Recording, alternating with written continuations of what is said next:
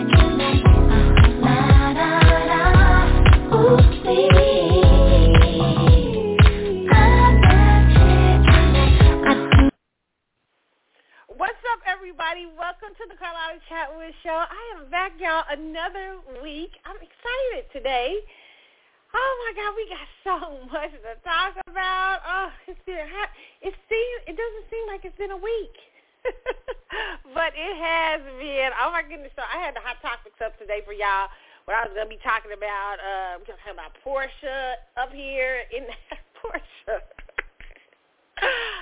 We got to talk about Porsha. We got to talk about Joe Budden. Oh, my God.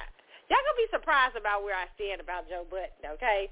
We're going to talk about that. We're going to talk about Phylicia Rashad becoming Dean of Howard's Fine Arts Department. I love that, okay? And we're going to talk about Ellen. This is going to be her final year. We're going to talk about Verzuz. Oh, God. We're going to probably start out talking about Verzuz because I'm really, you know what? Y'all know I ain't into the Verzuz that much, right? But there's two things I liked. I love the Earth, Wind, and Fire one, and I love the SWV versus Escape. It was really good, okay? And maybe it's nostalgia on my part, you know?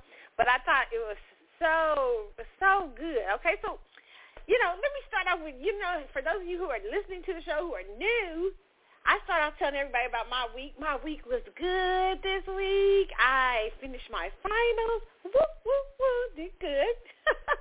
Thanks for y'all prayers out there, okay? And I finished The Handmaid's Tale, like the 4th season. I got to it. I finished it.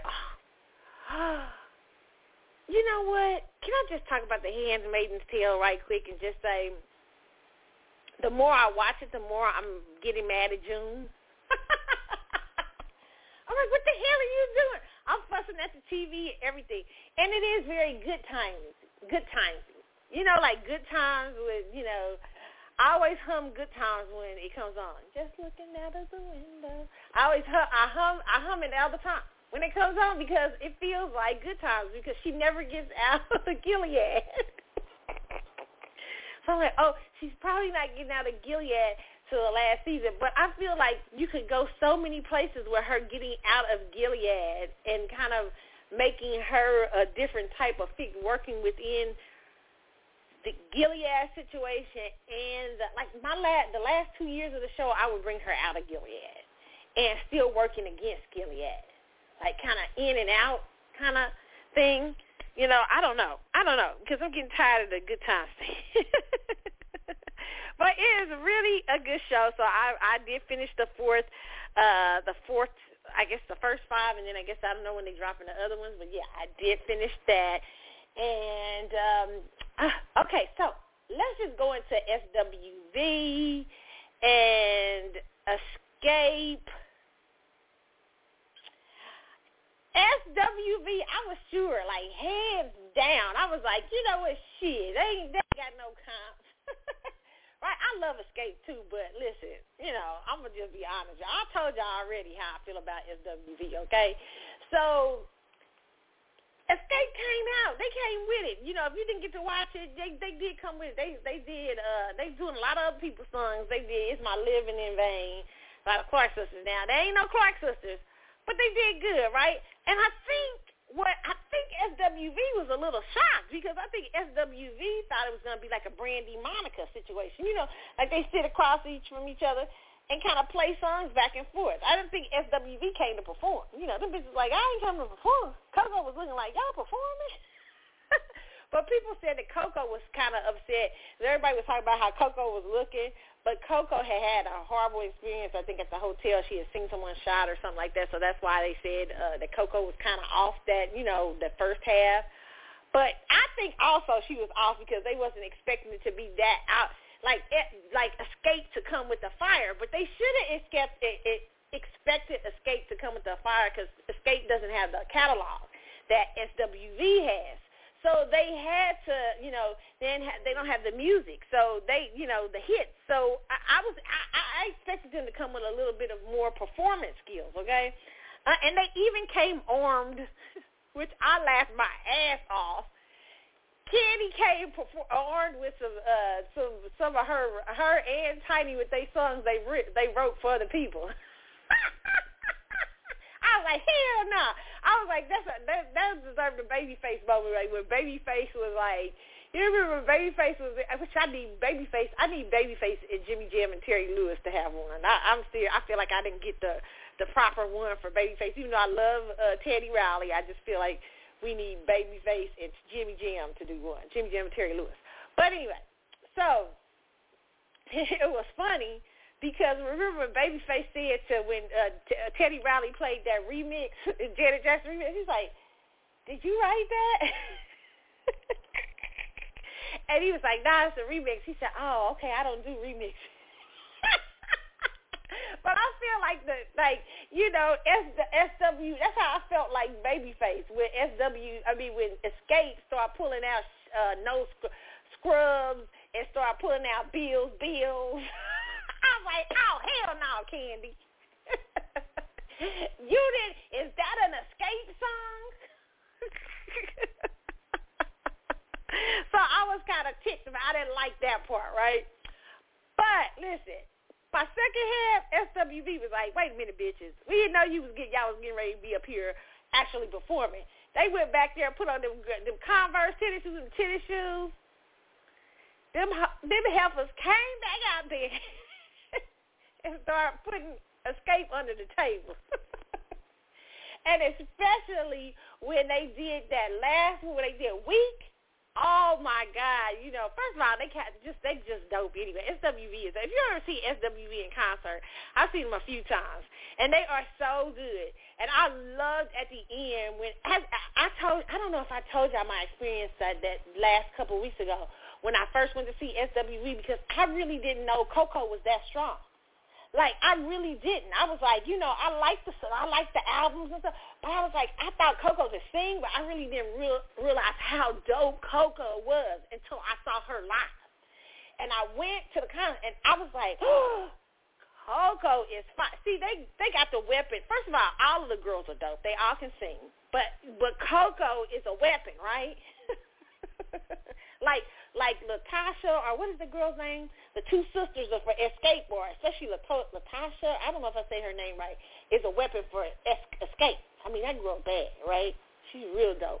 But the two sisters, period, are. But when we talk about a weapon like Coco, is just like, it's nuclear. You can't fuck with Coco.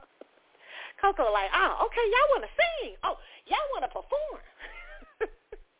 And when they did that last song, when they did Weak, and they did that part, because I love when they do that in concert. I've seen them do that in concert several times, and it just sounds so church. Like, they take you to church. When they break down that Sisters with Voices got you weak in the knees, I was like, they got it. Listen, Coco is no fucking joke. Y'all not going to fuck with Coco, okay? Can I just say, can everybody put some respect on Coco's name, okay? One of the best female lead vocalists of a group of all time. I mean, girl is dope, okay? She's so fire, right? And just shout out to SWV as a whole, because SWV, Lily, SWV as a whole is really, I mean, the girl, they are really, they style everything. I mean, it's really I love the skate. I really did like Escape. But Coco and, who is it? George, the girl that's married to George, and Lily. I mean, those girls, I mean, Tamira, is it Tamira? I forget. But you just can't, they are one of the top girl groups of all time, in my opinion, okay? And their personalities are so dope. They so laid back. I like their energy. I like Escape's energy, too, but I just knew they was at a mismatch. I knew, even with Escape up there performing their ass off, and they was having fun, and I like that. I love the camaraderie between all of them and everything, but shit, when Coco's sitting over there on the other end, you know, I was like, oh, y'all giving them a head start, huh? Coco them over there like, oh, we can give y'all a head start, because we know what we got up in here. Ooh, yes, that SWV is not the fuck with, okay? They came through, okay? I just love the whole vibe of SWV. Escape, love y'all too, okay? But my God, that second half just, and you know, they got so many cuts. That first album was so fire. It produced like maybe 5 or 6 hit singles from them right away. So it established them pretty much, you know, at that point. And it was so funny because they was throwing out names. Yeah, remember when we did that with Puffy? It was I was like, I forgot about that. I forgot about that all the other songs that they had. I mean, and not including the 2 new albums. I really keep telling people about the 2 new, not new, they're not new, but the 2 latest albums from them, from the last 5 to 6 years. Like with Man Crush on them, the album with Man Crush on it is really good, and the album before it is super good. The Cosign album, oh, no, see, let me just say, okay, that Cosign album, woo, no, yes. Both albums are good in today's form, and it's sad. Here's the sad part. The sad part is that album didn't get a lot of promotion on radio and stuff. Both of those albums didn't because, you know, y'all be playing some wild, some terrible shit out here, but y'all don't play real music. Those girls put their foot in those 2 albums. Okay, two of their best albums, and that's the first one they released with the Cosign song on it. It was really good. It was super good. It should have been one of the top albums of the year. And this is why I'm talking about people like the Academy Award. I mean, not the Academy, the Grammy Awards should be recognizing shit like that when it's out. Like they should go search for stuff that's actually very good and surprise people with, like, let's pull up SWV and give them 8 nominations and throw them in the R&B category and fuck people up like Beyonce and stuff like that. They won't do that because they're very much bought and paid for, I think. You know, and they have to really work their way out of that. Because I used to like when the Academy Grammys would do, the musical Academy would do stuff like that. They would pull out somebody like that wouldn't normally have a chance, even if the album wasn't hot on radio, they still find the best. Like I always look about stuff like Esperanza Spalding, how they did her that year, Nora Jones, when she came and fucked everybody up.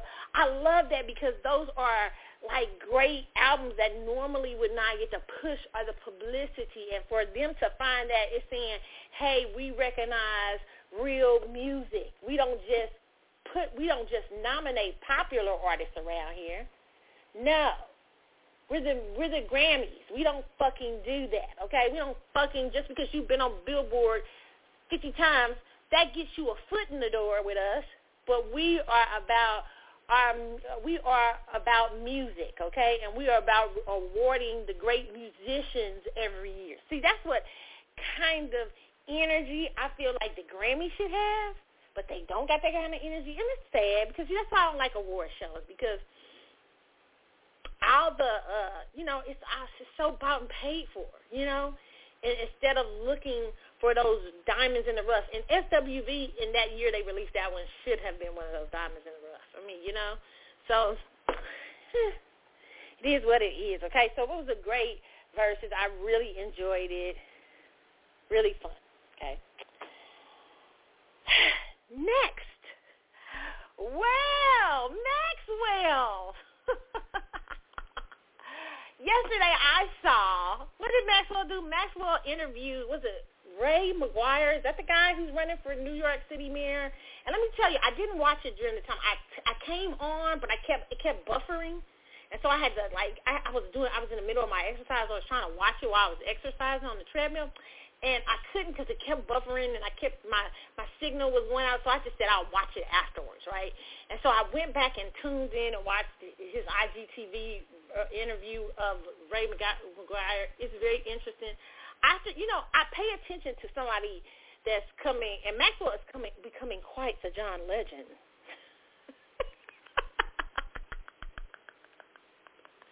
Y'all laughing like, Carlotta, what you mean quite the John Legend? Yeah, John Legend uses that political shit. Like, you know how he acts politically astute. Maxwell, you don't got to do that, but I see why John got to do it. But becoming quite involved democratically, politically, right? You know what I'm saying? It is the thing to do if you're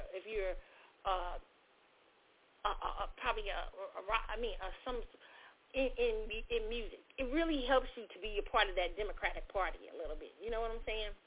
I don't know if it helps the people get what they need, but it helps. It helps them move in the right circles. Okay, so I was very interested in this guy Ray, because the reason why I was interested, anybody that you start seeing like that, especially in New York City, I don't consider New York City just an American city. I consider New York City an international city. And the reason why I consider it an international city is because New York has the United Nations there. It has some of the biggest and largest, it's Wall Street there. Also, it used to be very, fashion districts and stuff like that. So New York is, as much as it is an entertainment place, it is also a very international business making city. So when you always pay attention to the politics of New York, and one of the reasons, especially New York City, and I really pay attention when you see a guy who comes out of nowhere. Well, he doesn't come out of nowhere. He's a Wall Street executive. I have my eyebrow up. Right? He's a Wall Street executive. He is I look people up. Shit, I was in their business yesterday. But he's a Wall Street executive. He's coming out of, and I think he's coming out of Citigroup or something like that. I can't remember. Okay, which is probably going to put some money behind him. And he also had an interview on The Breakfast Club not too long ago, and I saw some of that. I didn't get to see all of it. I watched some of it. And he was very interesting because he was saying how he wasn't in anybody's pocket. And I was like, bullshit. You a Wall Street executive. Never believe a politician when he tells you he's just going to be beholden to the people of New York City. I was like, oh, the fuck you are. You are a Wall Street, a guy coming out of Wall Street executive. Yeah, black man. And, and to get in that high political circle of New York City, you've got to have made some friends, right? You got to fuck with some people, okay? So, and Ray McGuire is very much fucked with people, okay? So let's talk about, I found his interview with Maxwell very interesting. I was more interested with the Breakfast Club. I think Maxwell, is more kind of introducing them to the people or whatever.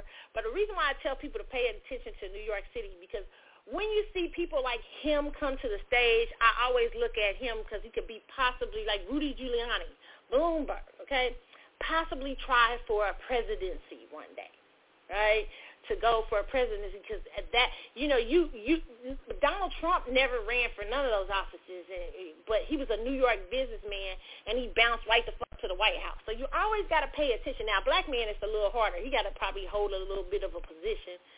But I got very interested in him because a lot of black celebrity was pushing this guy. Another eyebrow raising moment.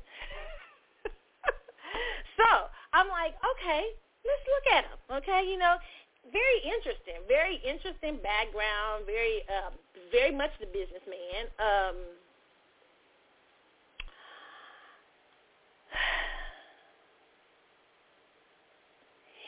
You know who I found the most interesting more than him?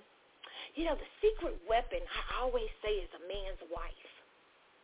That was Barack Obama's secret weapon. Think about Barack Obama, okay? When Barack Obama first came on the scene, and listen, I was a huge supporter of Barack Obama before anybody even paid the fuck attention, okay? And I remember Barack Obama not, being very engaging one-on-one.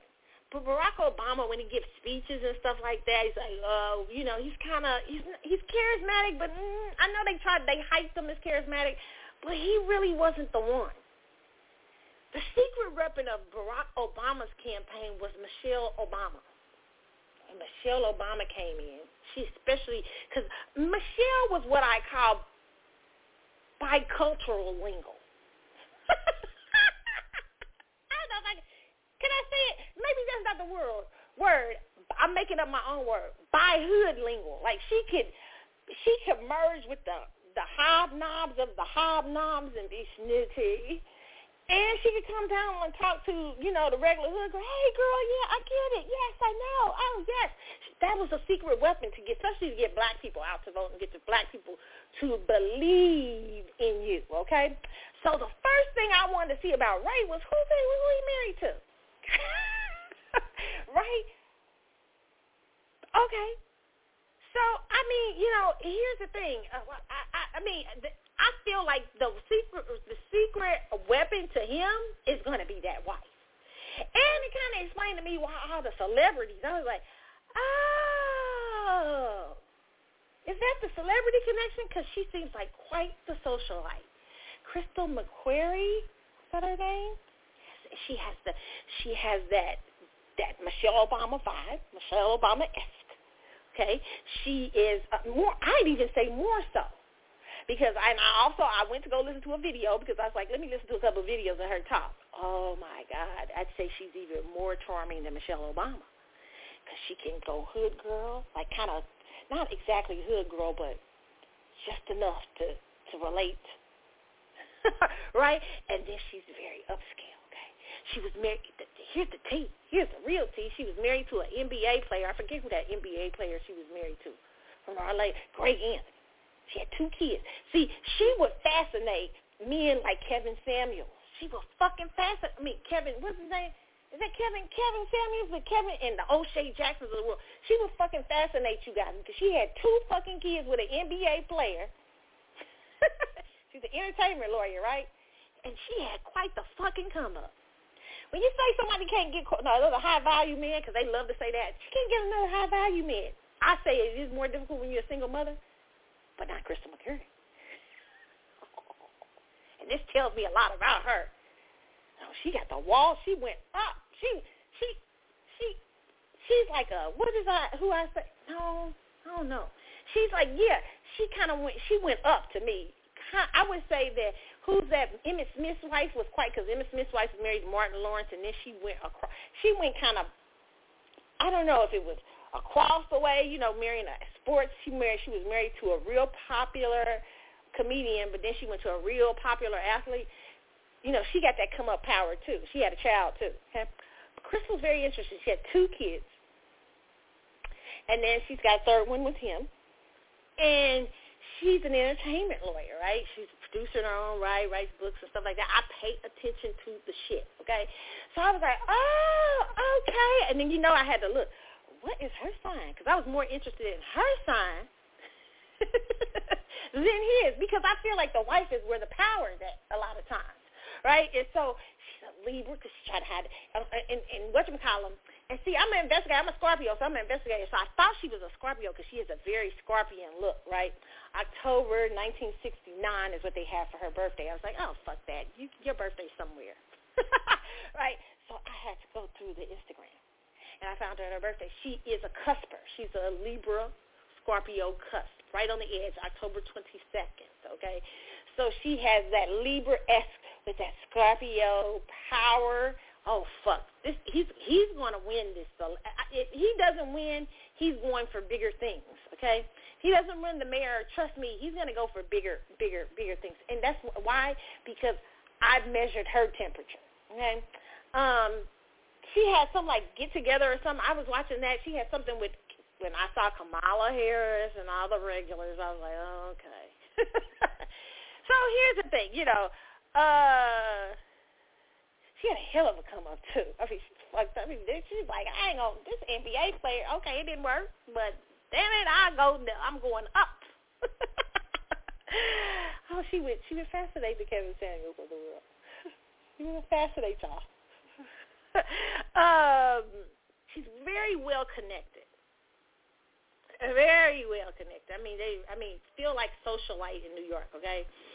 Very well connected. I see all kind of celebrity friends, especially in the black celebrity world. Lots of them. So here's what I'll tell you, people, because I have a few New York listeners and people who listen to the show from New York. Y'all one of my little biggest group, okay? So let me explain something to y'all, okay? Politicians never work, and I've said this is what I say to everybody. When politicians are your, when you approach them on some, like, friend level, you never get shit done. Black people know that he's coming in, he's lying off, right, already, talking about he ain't going to owe nobody but the city of New York. Bullshit. He's a Wall Street executive. If he makes it to mayor, he has lots of friends in high places. He's already hobnobbing with celebrities and having celebrities interview him and stuff like that. Know that he's going to be beholden to other entities. It just is what it is in politics, okay? But as the black community in New York, okay, for those of you who are listening to me or other communities in New York who are listening to me, you need to hold his feet to the fire by having y'all's agendas ready and be ready to talk shit to him when he comes. And don't look at his wife, as cute as she is, and and they have an NBA son, a son that's in the NBA, and a son, this would be his stepson, and a daughter who just graduated or something like that. Don't look at how lovely the family. Oh, they're such a lovely family. Oh, black people, we get food. We can't afford to get food by all of that. Y'all cute. Okay. Oh, yeah, yes, y'all cute little family. Oh, girl, you got it going on. She be dressing her ass off. I saw this. I went through all the shit. I saw she is fire. Okay. That's that Libra coming through. Okay. And I automatically liked her. Okay.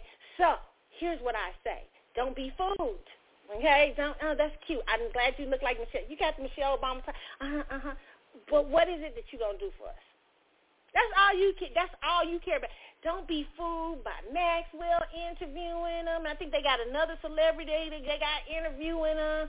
All this stuff. Don't be fooled by none of that bullshit. Okay? You need to see, because he's very much what I would say, boule-esque. Is he boule? Like boule-esque? Like if there was ever boule, I would think boule. I mean, didn't Kamala Harris announce her VP or something like that in their living room or some shit like that? I mean, very boule-esque, okay? Very not. He's trying to come in as not a part of the system because he thinks he's not a politician, but he's very much a politician. He's a businessman, but he's still a fucking politician. I say he's been practicing politics for most of his fucking life. That wife he got, everything, that's all politics, okay? Hanging with the celebrities, all politics. He's very political. And I would say he's not non-traditional. And that's okay, because that's what you have to do in a city like New York to come in and be and try to be mayor. You got to hobnob. You got to understand this. This is what we as black people got to start understanding. These politicians, they going to do what they got to do to get a fucking vote and get in, okay? Raise money and all kind of shit. Our thing is not to be fooled by all the glitz and glamour surrounding them and saying, what are you bringing to the table for black people? Crime is fucking up in New York. The rent is fucking high.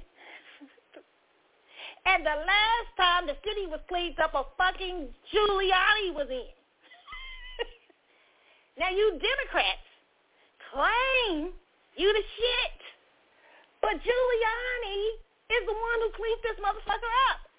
And a few things happened beforehand. Yes, a few things happened before. Giuliani just think, there's a great article about that, too. Let me pull it. Where is it at? It's a great article about New York. I got to pull it up. Y'all know how I be doing out in these streets. Where is it at? There is a great article about how New York City got cleaned up. I really liked it. I'm going to try to find it for y'all and tell y'all. Y'all know how I be doing around these streets. Okay, how New York City became safe, the full story, okay? And this was written in 2009, okay?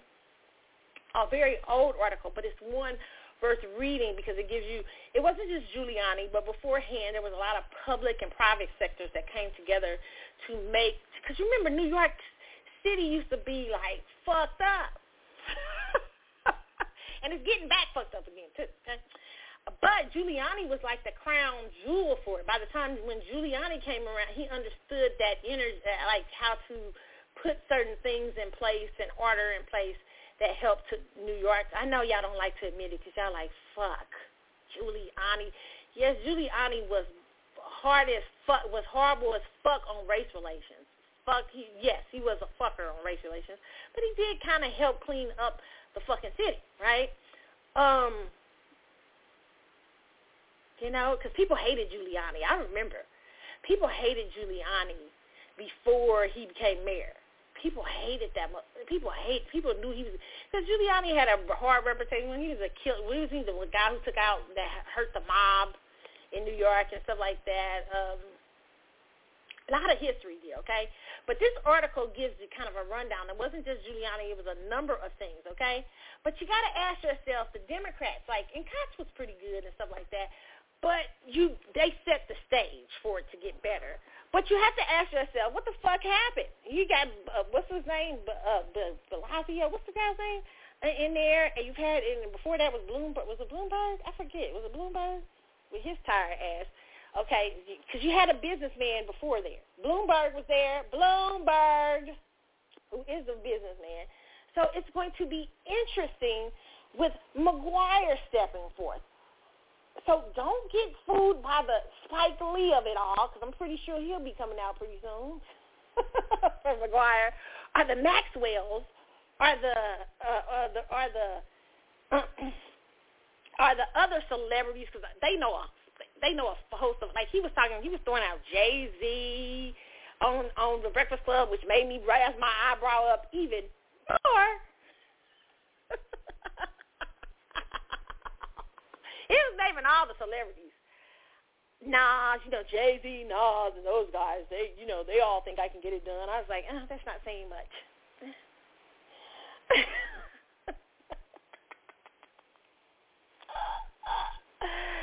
Don't be in the admiration of it fucking all, okay? So fucking what? You were a great executive at Citigroup, and your wife seems dope as fuck. However, what are you going to do for black people? And why the fuck should we live in New York City with the rent being as high as it fucking is? Y'all need to ask some questions in New York if you black. Shit, you need to ask some real serious ass questions of McGuire. Don't buy the hype because the celebrities are upping his ass. I mean, Maxwell, you're so cute. Maxwell's so cute. He's so cute. I was like, oh God, he's fine. It's like early in the morning and he looks, wow. Oof. Gorgeous. I was like, trying to pay attention to the interview, but I couldn't. And then I said, okay. But then I went back and I said, oh, it was a lot of admiration there. I don't know if we got many questions. It was a platform parade. That's cute. Maxwell, get your John Legend on. I understand, bro. I totally get it. I understand the John Legend and shit of it all. Y'all got to do that now. Y'all got to shit. Records ain't selling shit. You got to put your feet stirred somewhere, okay? Start moving in and out. It helps people. Somebody like McGuire brings a lot of help in a lot of circles. Shit, I understand y'all asses completely, okay? That's why y'all can't. We got to get real in these streets as black people. That's why we can't trust fucking celebrity when it comes to introduce somebody to the platform. It's not that he may really seriously believe in McGuire. I believe he does. But however, we have to be very leery of them because they run in these fucking circles all the time. You know, you and black people in the hoods and stuff like that. Y'all know who the fuck he comes, he in, what he doing, who he is. Okay? So you got to come with your agendas and be like, yeah, that's cute, celebrities. Listen to what they got to say. Move the fuck on, okay? I mean, but don't let celebrity lure you into voting for this guy, okay? That's where we got to understand there's connections for everybody, and we got to understand that he going to have connections that he got to pay back. So black people, you need to come with your agenda strong. It's not black and brown people. I ain't got nothing to do with brown people. Black people, you need to come in. No offense. I love all people, but black people, I'm interested in black people's agenda. Black people, you have to come with your agenda in place in New York. Y'all know how y'all probably getting displaced more than anybody in fucking gentrification. New York looks like a fully fucking gentrified. It was New York has gotten so gentrified. Thank you. Remember y'all was excited about Bill Clinton moving to Harlem?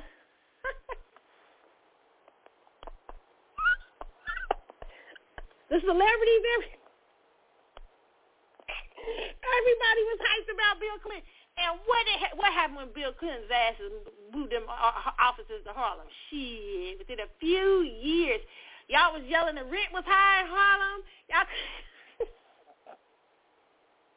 Y'all couldn't afford to live there. White people started moving there. Oh, he was see, that's why I say black people don't trust nobody. Have your agenda in place. Don't be mesmerized by his friends. Don't be mesmerized by who the fuck his wife is. Don't even be mesmerized by his highly interesting business career. Fuck that. What are you going to do for us? That's all we care about. We ain't friends. We here for a transaction. You want this vote? You better come with some shit for us, okay? You really.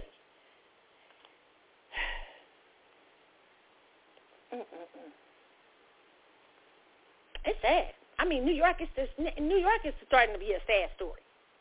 So I would say, especially for black people, a lot of black people are running out because they can't afford it no more and stuff like that. So you can't afford to be impressed by these guys no more. You got to come with it now, and especially with police brutality and everything. And let me say this too, before I finish with this segment. Maxwell, quit trying to sell till the cops come knocking off as a fucking advocacy. I was laughing my ass off. I had to rewind it a couple times. I was like, is he talking about till the cops come knocking? I kept rewinding it back because this tells you the politicians will say any fucking thing. I have to laugh. Okay, so Maxwell was talking about that when he wrote "Till the Cops Come Knocking," and I've heard him say this in other interviews about, it's another way, like the cops coming. I mean, like it's a good. I don't know what he's trying to say, but all I thought the song was about was when people having sex so loud that the cops come and it's a disturbance of the peace. Like, shut y'all asses up. Y'all waking up the neighborhood. But y'all trying to turn that into a fucking advocacy. Like, that's, a fucking, in that interview, I was like, till the cops come knocking is not a fucking advocacy. It's about what it's about. I think Maxwell did this before with that lake by the ocean. I heard him in an interview try to talk about with the water, things going on in there with the water. I was like, what the fuck? Does that have anything to do with water? I mean, it does. But not the water getting better. I thought it was funny. to make those connections in the interview and for him to agree with it, I was laughing my ass off. That was the funniest fucking part of the interview, okay? I was laughing my ass off. But it was a great, listen, Maxwell, shout out to you. It was a great interview. I know it takes a lot for you to come out of your shyness and do a shy guy from Brooklyn to do an interview with a politician. So shout out to you. You did a great job, but I will talk my shit. So remember, black people, what I said about this guy. Look him up. Look his wife up. Look all of that shit up. You'll see all the shit I was talking about. They are not really outsiders. They're very much insiders, okay? And so that you can be aware, because I think he's going to be mayor. You know why? Because he has the proper channels. Now, who else is running? Is it Wait a minute. Let me look at this. Let me look this up. I forget the others, a couple other people. Who's in strong competition? I think Andrew Yang is trying to run for New York City mayor. Okay. He might be the top competition. Listen, I don't know if Andrew Yang can pull it off, unless he'll pull it off in a money way. But this guy right here is, he's a Wall Street guy. So I feel like he's going to be the dark horse that overtakes the race. When I start seeing celebrities and I looked at his wife and everything like that, you can always tell either he's going to win, or if he doesn't win, this is going to be the platform for him to go for something fucking bigger, okay? So pay very much attention to Ray McGuire, okay? All right. So it's a word. What is this a word today? Y'all like, Carlotta, you a trip? You will talk about your favorite. I show that shit will. Okay, it's a word. Today is about soul maintenance in a deceptive world. That's what I came up with. I don't know, And I really didn't finish my It's a Word because I didn't finish it. But I'm going to just talk off the cuff, okay? A lot of times I do on It's a Word, but it's about soulmates in a deceptive world. And the verse that kept coming to me, I use Bible verses from time to time, is what does it profit a man to gain the whole world and lose his soul? Man, I often ask myself this because you know what? I struggle. I don't know about y'all. Y'all might tell me. Y'all might be lying out here talking about, yes, you know what? That's right, girl. I don't need the world. I be liking the world. I got a little thirst for power. So, I struggle with this particular, sometimes Bible verse about gaining the world, a whole world, and losing your soul.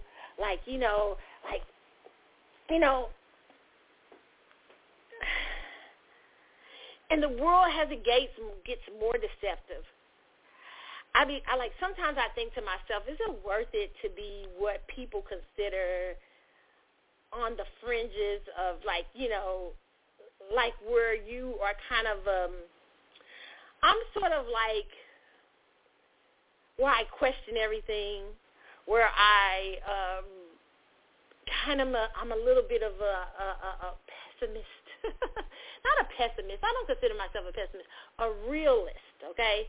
And I like a lot of idealism too, but I question the structures of the world. I question what goes on beneath those structures and stuff. Sometimes I think to myself, you know what? You can make life so much more simpler for yourself, Carlotta, if you just went with the flow of everybody else. Like if you just fucking said, everybody, go get the Pfizer vaccine. And don't question the fucking vaccine, okay? All right, you just said, you know what? Everything's okay. Like, you know what I'm saying? If you just didn't question things, it could be so much more simpler for you. You could move so much faster in the world. And I struggle with that sometimes, right? And I know you will too. And as we come more and more into a world, I feel like, that is gaining more and more into deception and more into where it makes it harder for you to have individual thoughts and an individual mindset, and groupthink and group mob mentality is suddenly the thing, you may find yourself as an outsider in a world like this, okay?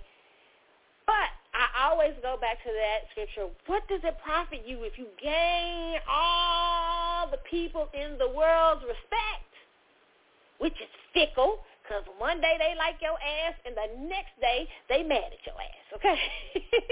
But if you gain all their respect, but you lose the very heart and the very soul and the very purpose of who you are, what do you gain from that? When you lose the very thing that makes you tick, the very thing that makes you you, the very soul essence of you, okay? So what do you gain by gaining the world's appreciation, the world's love? And guess what? We all like it. We all want to. I'm a Leo ascendant, so you know I like attention. Right? So, but, Leo's ascendants, we like it because we, unlike the Leo, like straight Leos mostly like, Leos just are big show-offs. Leo ascendants do it because they want purpose behind it or something like that. So what does it do? What does it mean for you if you get all the attention, all the love, everybody likes you, but inside you're like dead to what you believe. Like you're dead to it. You're like, I don't really believe that, what I just said. I don't really believe who I just put on. I don't really, I participated in this, but I kind of know it's wrong, or I did this and that. And every day, because we all do it, we've done it before, and little things that chip at your soul. Like, you know what I'm saying? Like, I've been in a room where I've agreed with people just to get along. And sometimes you have to weigh when to argue and when not to and stuff like that. But where I knew that if I had said something, it might have put me in a different position, but I could have changed the situation, right? I've been in a place where I didn't say anything, and a little bit of me was lost. You know what I'm saying? A little bit of my voice, or a little bit of my thought process. So what does it mean? Celebrities, I often wonder, celebrities I feel like have it the hardest. Remember, I always talk about Beyonce, like walking around like a robot. I think Beyonce walks around like a robot because she's scared to speak. Because, dang it, if I talk about who I really am, if I really share with the world who I really am, I might lose all of y'all's love. And that's a lot because, that's where you make your money. People liking you, right? So she has to find some balance, because what does it gain for her to gain all the world's love and appreciation but not have no soul in it? Here's the thing I want to say to you guys. We have to practice in this world having soul maintenance, doing things that help encourage us each day, because we're humans. We're going to make mistakes. Often, sometimes we're going to pick things that are not best for our soul, okay? But what we do, what soul maintenance is reading things that encourage you, inspire you. Maybe you read the Bible and the Bible inspires you, or maybe you read motivational books, or maybe you listen to motivational speakers, or different people that you have that encourages the maintenance of your soul and helps you to maintain some sort of integrity as you move throughout a world that is full of deception, full of pitfalls, full of all kinds of shit. Because we are in that kind of energy right now, right? So, and I even see it in my own life. I say, you know what, I got so many, like right now I'm like navigating in my life a whole lot of I'm like, ooh, like I see a lot of pitfalls. I remember one time I went to, what's my church? My church in Kansas City. My Pastor Westlake, he had a sermon about where he had this big, I think Bishop Jakes did something like this too, but I know Pastor Westlake did it. He had like a sermon where he had these, you were driving down a highway, and every stop, like it had a construction thing out, and you were in danger of falling in the pit hole, and you had to navigate your way around it. through different things and different, to say, oh, I'm at an obstacle. Wow, how do I navigate my way around it? Either I go around this way, which is very slim and narrow, or else I go through the way of the pit, and I fall in the pit, right? And that was what his sermon was about. Well, I actually feel like that in my life a lot, okay? I feel like I'm always navigating myself like, oh, is that the right way to go? Ooh, did I make the right decision? And there have been things that I've made terrible decisions, right?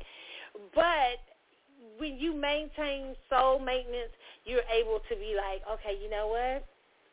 It's not perfect over here, but I need to get my soul back on track, my maintenance of my soul back on track, so that I can move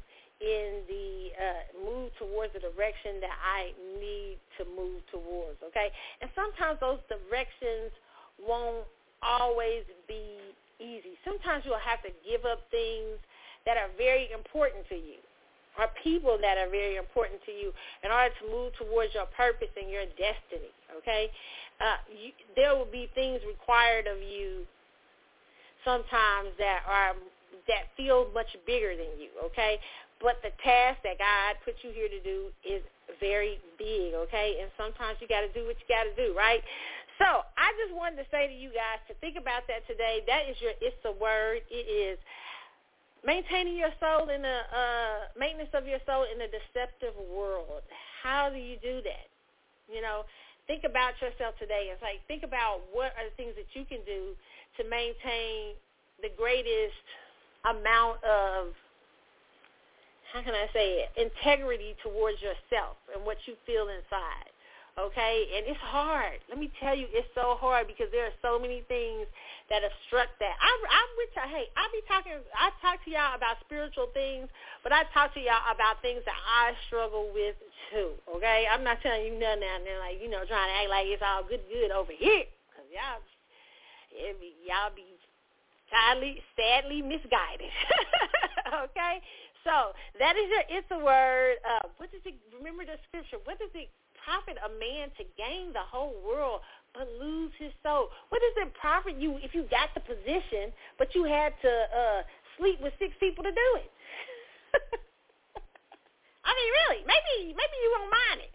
But if your integrity is, I don't want to sleep with nobody to get it, or you had to do something that was against your mind or your heart to get it, and you get it, and sometimes you're like, oh, well, dang, this is kind of empty here. It wasn't what I thought, right? So always remember that. What is it? If it affects your soul, is it worth it? Okay? That's just a word for today. All right, y'all. Now we coming down to the news. When I get back, we're going to get into these news out in these streets. We're going to talk about, what I got up there to talk about? Porsha. We ain't going to talk about Porsha first. We're going to talk about, let's see. We got to talk about the Israel and Hamas fighting, okay? And I told y'all they was going to start messing with this gas out in the street. I told y'all this about, when was I tell y'all that? About 2 weeks ago? 2 weeks ago. My listeners are ahead of the shit, okay? We talked about that about 2 weeks ago. We're going to talk about Porsha. We're going to get into Porsha and all the mess that's going on to make a really hot Real Housewives of Atlanta storyline. Listen, Andy, get Nene back her peach. So y'all got to quit playing. Nene, y'all need Nene. I just miss Nene for what Nene can say to Porsha. Okay, so we're going to talk about that. We're going to talk about how some Yankees players tested positive for COVID despite having a vaccination. There's a lot of that going around. And vaccinated people can now ditch their mask. Y'all not liking it. Y'all not believing the CDC. Y'all getting mad at the CDC. I can't understand this when y'all been believing everything they had to say up to this point. Now they telling y'all can let go of the mask, and now y'all ass is scared and don't want to believe them. It's just the craziest shit I've ever heard. And we're talking about Nelly. Nelly might want to lawyer up out in these streets because he is being brought into the T.I. and Tiny mess. Oh, yes, we'll talk about that. And a whole lot more on the CC show. Meanwhile, I got to put y'all up. I got to play some music for y'all. you know what? It makes me, oh, yes, this is one I want to play. Oh, my God. You know, I like this guy. There's this song I really love by him that he remade from Andre 2000. Is Andre 3000 or is it 2000? It's 3000. Andre 3000. Shit, I done lost track of his name. He ain't been out in so long. The dude from Outkast, okay? Remember he had the Prototype song, right? And he remade it. And I thought, oh, my God, that is so dope. And then I saw him in concert. We went to go see Ro James one night, and he was opening up for Ro James. I mean, this kid is like, I was like, damn, this kid is dope. Like, this kid should be bigger than what, he should be bigger. Like, in my opinion, he should be bigger. It's Kevin Ross, okay? And he got this new one out. I love this song, God is a Genius. So we're going to start it off with that on the CC Show. I'll be back in a moment, y'all.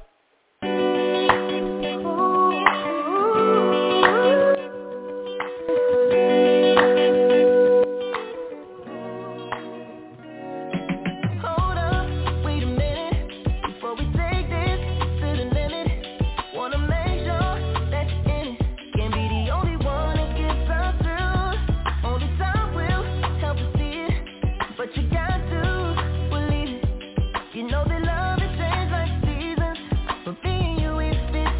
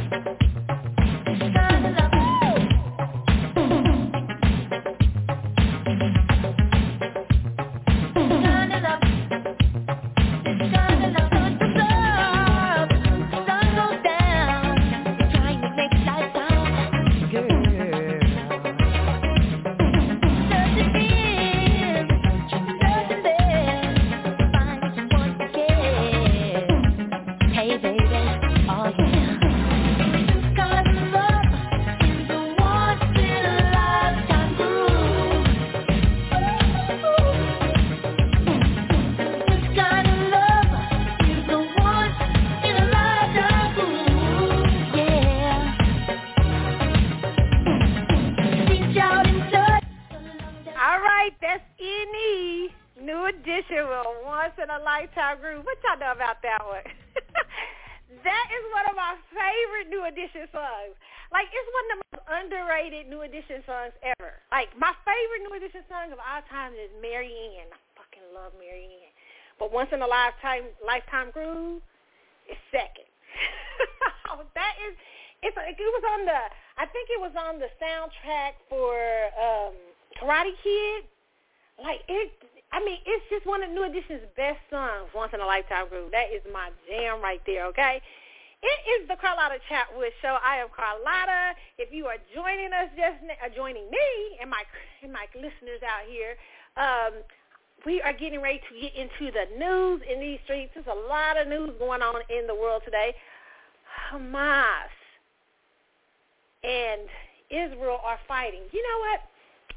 I be seeing, listen, I know a lot of y'all, some of y'all got some listeners that don't believe in the Bible at all. Just ignore me for right now. If you don't believe in the Bible, whatever, okay, like that, child, throw it out, okay? But for those of you who do, who like to listen to my thoughts on this stuff like this, listen, the Bible, I'm like, remember, in the Bible where it talks about, in the last days, it talks about Israel, that fighting will break out, that when they say peace, sudden destruction would break out? Because remember, they had just signed a peace agreement under Donald Trump. And it was quiet. And then now it's all fucking chaos in Israel. Oh my God. And I have a girlfriend who does her and her husband are missionaries, and they have a church. They have a couple of churches. And they were, they for years told me about, because they used to go over to Israel often. And I said, well, we would often talk about, because I sometimes feel so bad for the Palestinians too. Israel, I get their part, their issues too with the Palestinians, but I also get Palestinians part, And she would say, my friend would say, who who has the most problems between, Israel and the Palestinians? And I said, who? She said the Palestinian Christians. I was like, wow. She was like, they're just in between everybody and just end up crushed in there. So it's just so much political stuff, but very biblical stuff happening. I was like, this looks like last day stuff. Man. Anyway, let's talk about what's going on over there. It says West Bank erupts in protest amid more Israel-Hamas fighting. This is according to Associated Press. It says turmoil from the battle between Israel and Hamas spilled over into the West Bank on Friday, sparking the most widespread Palestinian protest in years, as hundreds of young demonstrators in multiple towns clashed with Israeli troops who shot and killed at least 11 people, okay? Israel's bombardment of the Gaza Strip continued into early Saturday when an airstrike on the House of Gaza City killed at least 7 Palestinians, the highest number of fatalities in a single hit. That strike came a day after a furious overnight barrage of tank fire and airstrikes that weakened destruction in some towns, killed a family of 6, oh my God, in their house, and sent thousands fleeing into their homes, okay? The Israeli military said that the operation involved 160 warplanes dropping from 80 tons of explosives over a course of 40 minutes and succeeded in destroying a network of tunnels used by Hamas to elude airstrikes and surveillance. Israel appeared determined to inflict as much damage as possible on Gaza's Hamas rulers before international efforts for ceasefire accelerated. Since Monday night, Hamas has fired hundreds of rockets into Israel, which has pounded the Gaza Strip with strikes. In Gaza, at least 126 people have been killed, including 31 children, 20 women in Israel. 7 people have been killed, including a 6-year-old boy and a soldier, okay? House Udwa said she and her extended family ran Huda, I said house, Huda, I think I'm saying her name right, said she and her extended family ran frantically into the home of a Gaza town of Beit Honan, I don't know if I'm saying that right, seeking safety as the earth shook in darkness. We even did not dare to look from windows to know what is being hit, she said. When daylight came, she saw the destruction, streets cratered, buildings crushed, or with facades blown off, facades blown off, okay? And she says an olive tree burned bare, dust covering everything. The latest airstrike targeted a 3-story house on the edge of a refugee camp, said Agua, who lives nearby, said Israeli warplanes dropped at least 3 bombs on the home without warning residents in advance. I cannot endure and ran back into my home, he said. Rescuers called a bulldozer to dig through the rubble for the survivors' bodies. Listen, this is so sad. And the only thing I could just say is pray, for people, Israel.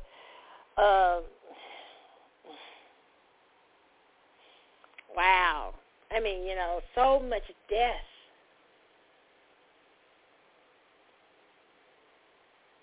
Can you imagine? Like, they have constant war, constant stuff going on, and it just makes you think how blessed you are right now.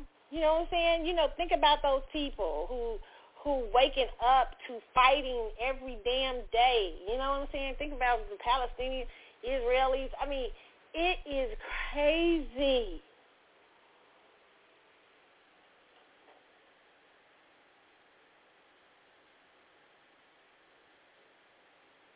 Just think about the blessings that you didn't have to wake up to streets being bombed out, people digging through buildings for bodies, houses for bodies.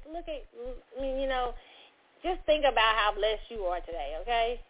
So very sad. And I'm afraid that this will probably keep going on, okay? Really, really sad, okay? Now, let's go into the gas shortage, because I told y'all they was going to start messing with gas up in these streets. This is according to BaltimoreSun.com.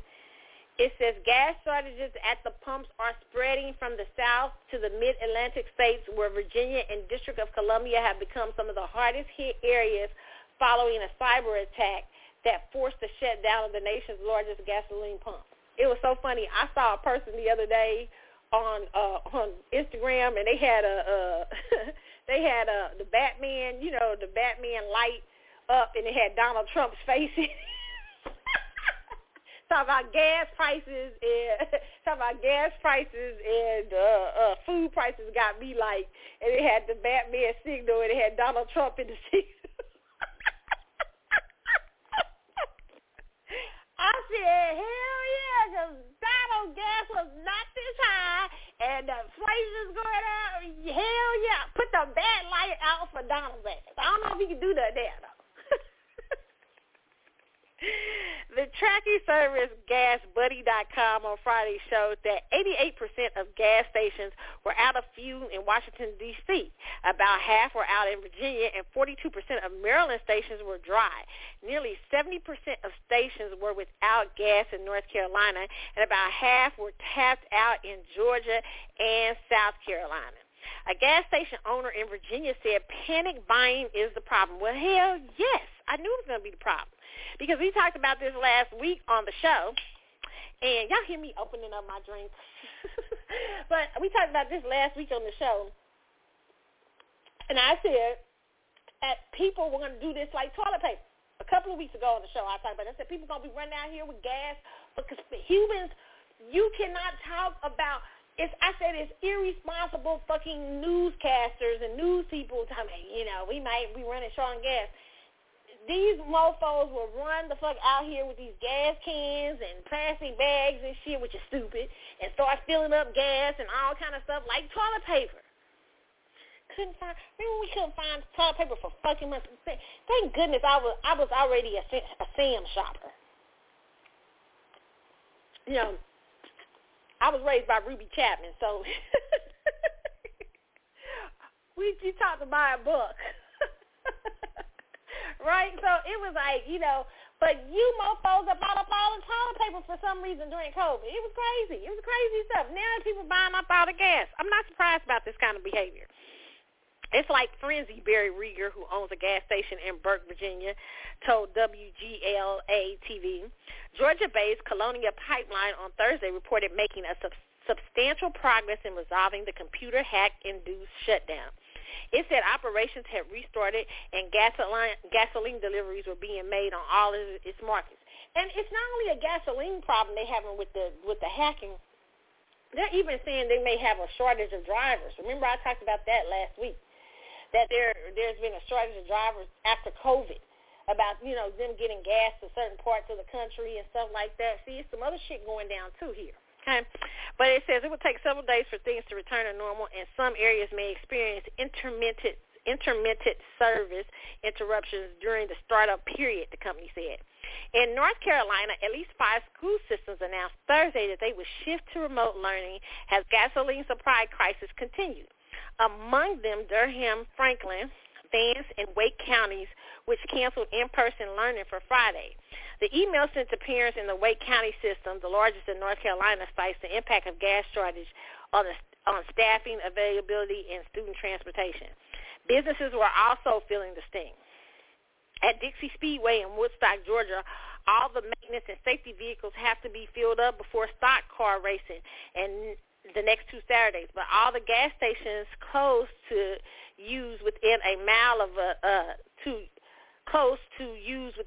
us are out of gas, okay, said Mia Green, the track's general manager. She heard of at least a couple of racetracks in the region and canceled upcoming races this weekend because of race crews might not be able to get there due to gas shortages. Many authorities are warning of the dangers of hoarding gas, okay? They're talking about how a woman in South Carolina was severely burned after flipping a car that deputy tried to pull over for suspected stolen license plate Thursday night, okay? I guess she had stuff in there, okay, gas in there. Listen, okay, this is going to cause chaos. And, here's the sad thing about this, and I'm hoping it's slowing down today and they get the shit together because, just think how coming out of COVID, how not only gas is we had that unnecessary shutdown. Yes, unnecessary shutdown. Now we have to deal with the fallout, economically. We're just now trying to come back from that.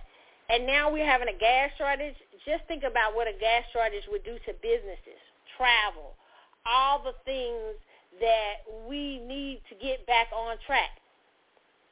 Okay? So y'all, hey, all I can tell y'all is pray out in these streets. Oh, man, it's a mess out here. And put out the bat light for Donald. Oh, my God, I'm so silly. I know y'all be tired of my laugh. Turn down y'all headphones. Oh, Lord. Shall we talk about Porsha?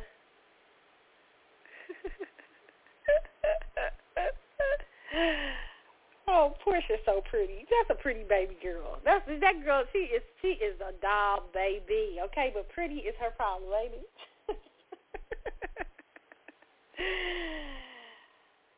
Oh, Porsha.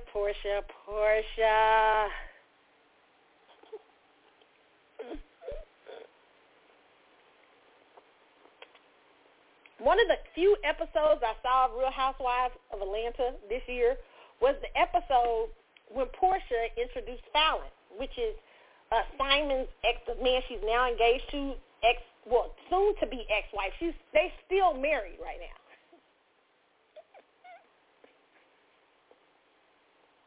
Tasha K had a good interview the other night, too, with the new girl who's claiming to have had a relationship with Simon during the time he's married and messing with Porsha. So, like, he's triple cheating, allegedly. Anyway. Well, you got rich man things. The things men with money can do. Oh, but anywho.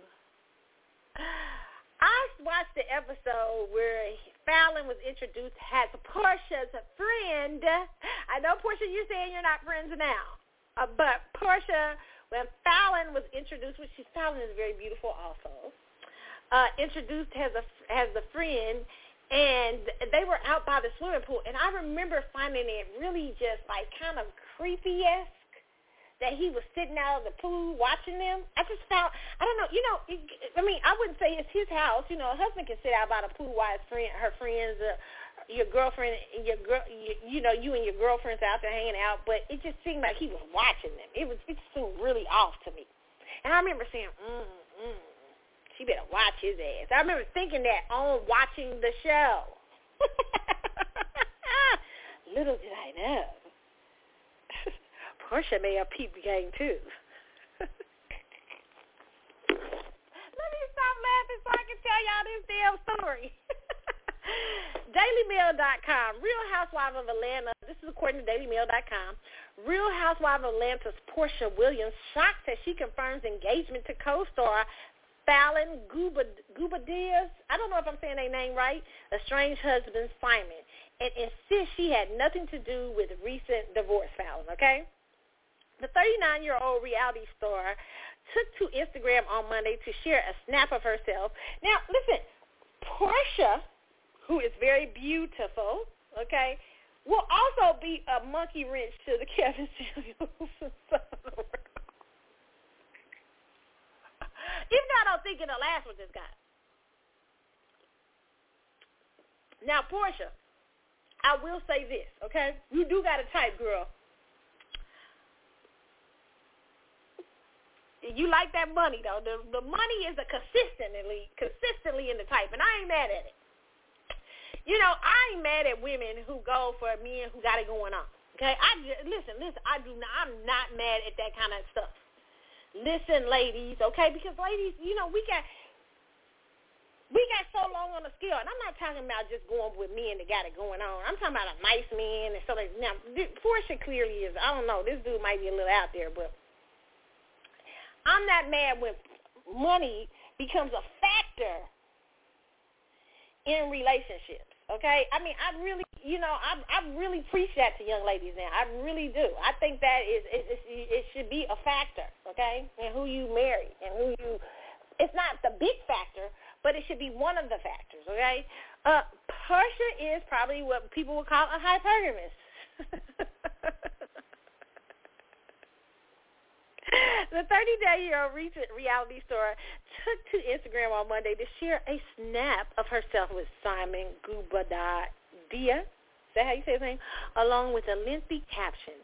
Porsha explained to her 6.3 million viewers, "For all of you that need facts, I get the optics, but Simon filed for divorce from a previous marriage in January." She continued, "Fallon and I are not friends, maybe not anymore." As Simon's divorce has been settled, our relationship is a positive, loving step forward in everybody's life. Now, I hear he's still married, okay, out in these streets, allegedly. Porsha first sparked engagement speculation during Mother's Day celebrations on Sunday. Has she shared a snap of herself with her hand placed on the stomach of Simon, 56, with a massive diamond sparkler on her left ring finger. In the snaps, Porsha and Simon were joined by father to her 2-year-old daughter, Palora Jenna, and ex-fiancé Dennis McKinley, leaving fans confused. Now, listen, Dennis took that picture because Dennis is happy as fuck that she got another benefactor. Dennis like, get her off my ass, Simon.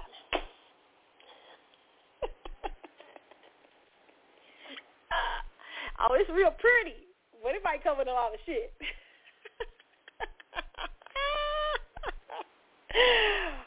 Porsha.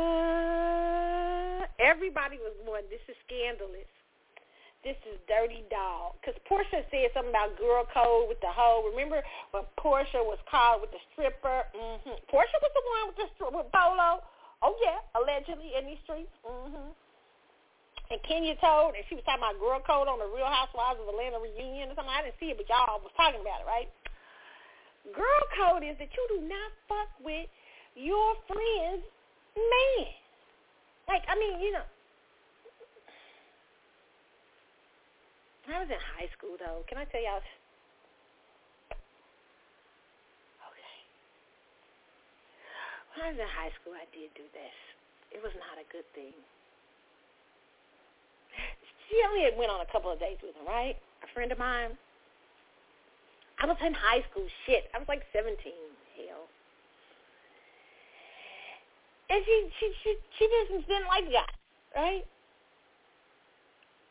Now, she felt some sort of way because the guy, you know, probably about a year later, I went out with a guy. Maybe no, I was 17. I was 16 when they went out. I was 17. It was like our junior year or something, our senior year, beginning of our senior year, and I started going out with the guy, and it actually kind of worked for a minute. She was feeling some sort of way because she felt like the whole time that it was really probably about me. And I had to think about that shit because it probably really, I didn't really realize that. But when she brought it to me, I was like, oh, fuck, that's not good. Like, you know, I felt really bad. I was like in high school. I know it's high school, it's young shit, but damn, here's the thing. Somebody's ex-husband, somebody's husband, if you've been in their house and you called yourself their friend, and they're going through a divorce, and suddenly your fucking ass ends up with him. The divorce the ink ain't even dry. It's so disrespectful. You're not even being respectful. At least you could be respectful and say, shit, hey, let's not announce the engagement, you know, until after, like, maybe 6 months down the road. We don't want to hurt her any more than she's going to be hurt by the fact of you and I being together, okay? Let's not do this shit. Let's be decent humans. We already done did some scandalous shit. Because humans do scandalous shit. We already done did some scandalous shit. What is Porsha? Let me look at Porsha's ass. Porsha reminds me of a Pisces. Porsha's ass out in these streets. What's Porsha? I got to see what her ass is. Yeah, but we already done did some scandalous. Let's not do any more damage, okay? And you know, and damage to my reputation, okay? She's a Cancer. Oh, that shit. Yeah, they say a moon Aquarius. I don't believe that. I've heard a moon Pisces, and I believe a moon Pisces. I would go for a moon. If it's a moon Aquarius, I'd be very shocked at that energy. She gives me so much Piscean off. And I heard Rabina talking about this earlier this week, too. I just feel like she gives so much, astrologist Rabina. I feel like she gives so much Pisces energy. I thought she was a Pisces, really. Yeah, Portia's a trip. Listen, and there has to be that's like some shade, because to me, the divorce is not even final yet, or the ink is not even dry, and to come out with a wedding ring and taking pictures and shit, Porsha, I'm looking at you a certain type of way. See, a heifer like her, she couldn't be 2 feet in front with me. I couldn't hang 2 feet, 5 feet, 10 feet. She couldn't be nowhere. Not that I'm worried about her ass in that way. You know what I'm saying? I'm confident in myself and who I am. But I don't like sneaky bitches, you know, for her sake. I don't like sneaky bitches sliming around me and all time plotting on the person with me. You know what I'm saying? And then when we not together, then you really gonna do damage by you're going to come before my marriage ink is even, the divorce ink is even dry, and have your hands on his chest with the ring and all that. That shit is not cool. I mean, even if you wasn't that close friends with her, you pretended to be her friend. You introduced her on the Real Housewives of Atlanta as your friend, and it is some scandalous shit when you come out and do it that harshly.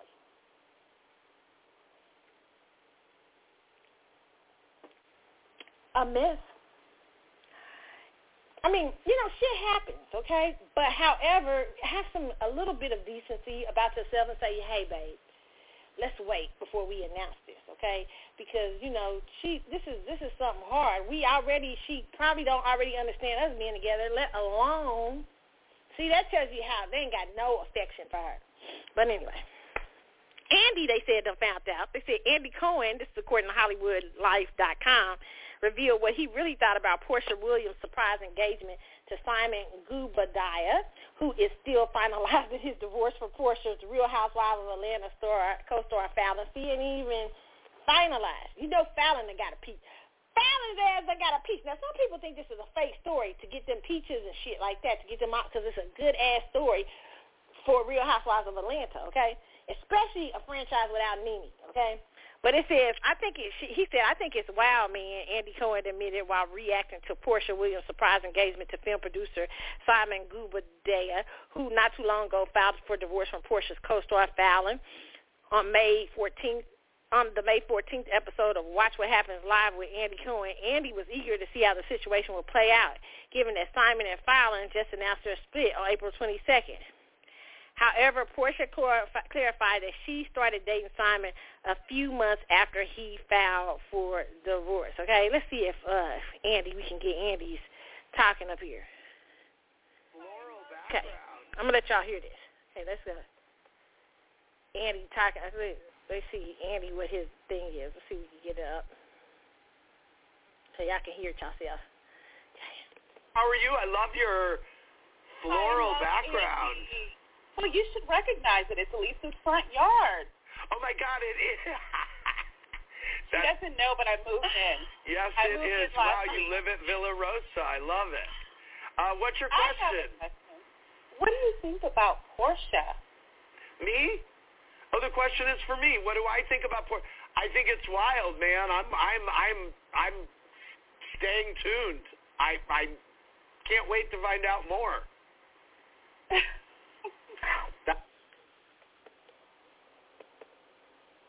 I know. Hello. How are you? I know Andy can't. I know Andy can't wait. Andy probably got the film crews already out and ready. Oh, Porsha. Now, here's the interesting thing, okay? This week, a girl comes forward already claiming Simon's cheating on both Porsha and his wife.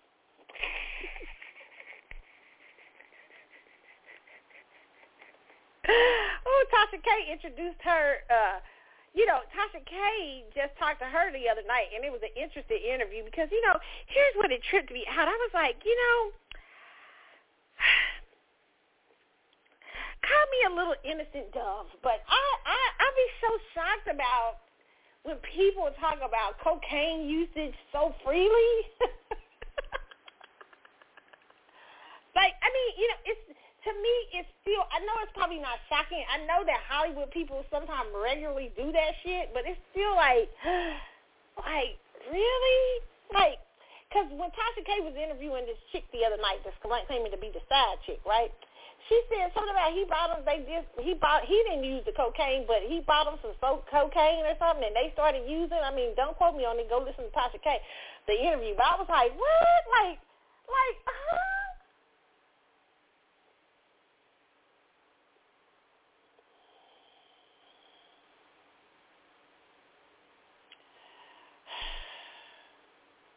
I know, it's a lot. I'm like, wow, oh, wow. And she was such a pretty girl, And I was like, damn, you use it like that? But then I think about these lifestyles, and these people probably do this shit all the time, sniffing it off each other and shit like this. It's like, what the fuck? But anyway, it says, this is according to things.com, it says, a Real Housewife of Atlanta fans reel from Porsha Williams' shock engagement to her former friend's husband. More tea is being spilled. A woman named Jessica Harris is claiming she was dating Porsha's fiancé, businessman Simon Gubadiah, last month. Porsha revealed yesterday she started dating Simon last month. On her Instagram page, Harris proudly showcases an Instagram highlight entitled Simon's Car. If you look closer, you can see Gudabah's outline in the reflection of his car as Jessica poses in the driver's seat. A jumper later identified as Gooba that is seen resting on Jessica's lap. Okay? Let me see this. She got it out here? She do. Wait a minute. I'm looking, y'all. I'm watching. Y'all can't see it, but I'm watching it now. Oh, it's a nice car.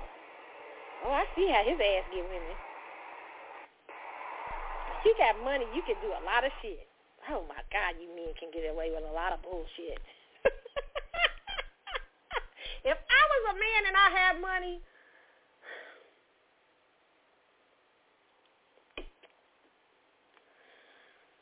y'all have to pray for me. I wouldn't be having no kids, though, like a future shit. But my goodness. I mean, because you guys, these women are so easy. I mean, it's like the same. It's just like so easy. Williams confirmed her engagement to the estranged husband of her Real Housewives Atlanta co-star Fallon Goubier. The 39-year-old reality star took to Instagram on Monday to share a snap of herself with him. In a lengthy caption to her 6.3 million fans, she made it clear that she had nothing to do with her fiance's divorce from Fallon 31. Okay, but Porsha, he was. Now, he claims that Fallon, people said, he was claiming that Fallon cheated on him. It don't even matter what Fallon did. The question becomes, it's like, you got to do her like this with her friend. I mean, just be decent about it. But they're saying, but he's already got other women, Porsche. You know, that's the sad thing. You know, here's the thing. Like, why get married? I mean, really, if you got other women out there, I mean, if you are that, if your dick needs that much coochie cat, okay? And, you know, it's so funny because he's one of those type of men that if he didn't have no money, he'd probably be a loyal motherfucker. You know what I'm saying? Because he ain't that cute. He'd probably be a loyal ass. But money gives you access to a lot of people and women and things who play your ass. Like women, you know, a lot of the majority of the men, they don't be fine like a Maxwell. You know, like Maxwell's fine. Like that, like Maxwell's ass could probably get women if he did not have, like, you know, he could probably be playing women out these streets with $10 in his pocket. You know, because he got the looks. You're like, fuck, women be, you know how some of you wealthy girls do. Shit, y'all have him sleeping in the house and putting up his ass and everything if he couldn't sing. Okay, I mean, even if he couldn't sing, if he was just an artsy type with no fucking money, y'all be, I've seen those type of dudes. You know the type of dudes, they be fine, like fine. When years ago, sidebar, story time. Years ago, I'm going to have a lot of sidebar stories, too. I'm going to have a lot of juicy stories to tell y'all this today, too. But years ago, there was this guy who liked me, who was an artsy type. He was fine. He was so good. But this mofo, like, you know, you could tell, like, you didn't really know if he was ever going to kick off in his art. Like, you're like, this motherfucker, like, he was so used to women. Like he had, and the thing about it is we was cool. Like, we was cool. I knew better not to, you know, date him. I mean, like, get seriously dating him because I knew he was a type of fucker. Like, he had older women and shit that wanted to take care of his ass because he was so fine. Like, they was taking care of him with no fucking money. Like, with me, he wanted to straighten up. I'll straighten up. I'll just get serious about my art. I'm ready to be, you know, the guy you need. I'm like, bullshit. You be sweet. I'll be having my ass working real hard. Your ass, it's supposed to be the opposite. Your ass will be out here in these streets, you know what I'm saying, and do whatever the hell you want because you know you can get women no matter what. Well, men like Simon can't. That's why they work so fucking hard for $40 million. Because they can get these girls that they know are out of their fucking league. Like, which is interesting to me because, like, it's so much, because you have to keep maintaining that. You have to keep maintenance up. Like, the more women you have, the more maintenance it is. You know, the more money you have to put in, right? You know what I'm saying? Like, but dudes like him, he's not like a dude, like an artsy type, like that artsy dude I was talking about, like real good looking and could still, you know, he could be broke and still pull chicks. Or like I said, Maxwell or somebody like that, Maxwell or like an Eric Benet type. They could be broke and still pull chicks because they fine.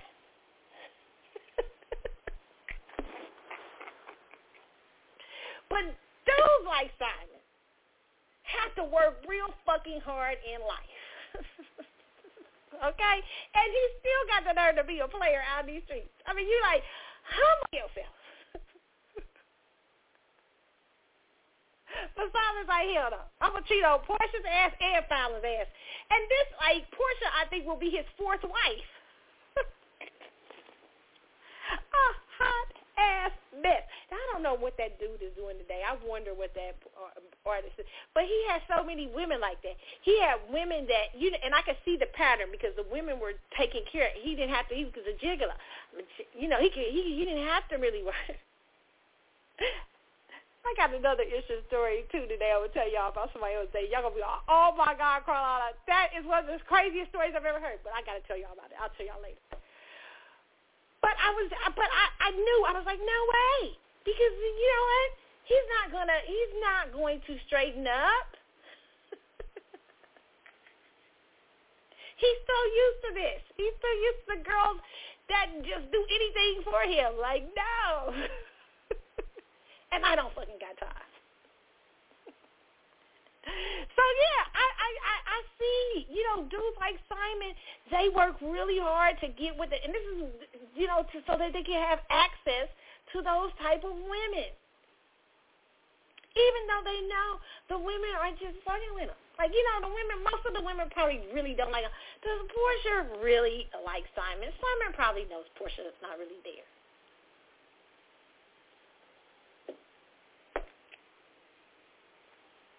I mean, he probably does.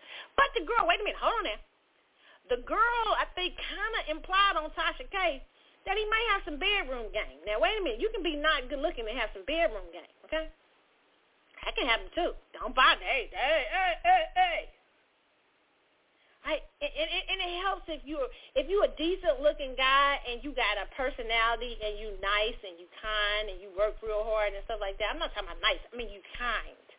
Because nice is a different thing. But if you're kind and you work real hard, you pull chicks, too, because your personality. Sometimes, you know what I'm saying, are you decent?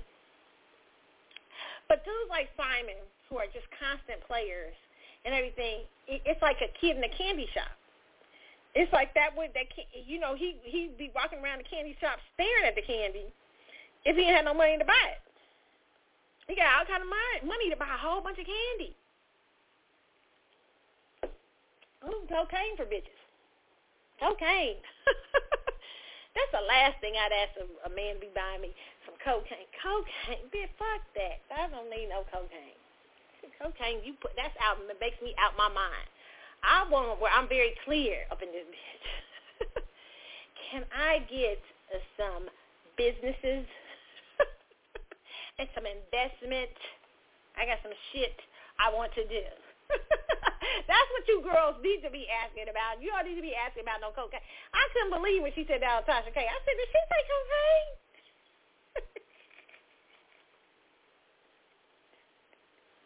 No, and then she was talking about, you know, like Tasha K asked her about this girl who's allegedly been messing around with Simon while Portia's been messing around. She asked him, she said, well, how much he gave you? And she said, like $5,000. And she said, Tasha K's like, that's a lot of money. And she's like, is that a lot of money? And then she's like, Tasha's like, well, how much did somebody that gave you in a day? And she's like, $13,000. I was like, damn. You bitches is getting $13,000 in a day? And I think she said she was a part-time stripper. Allegedly, I think that's what she said. And you snorted cocaine? What the fuck?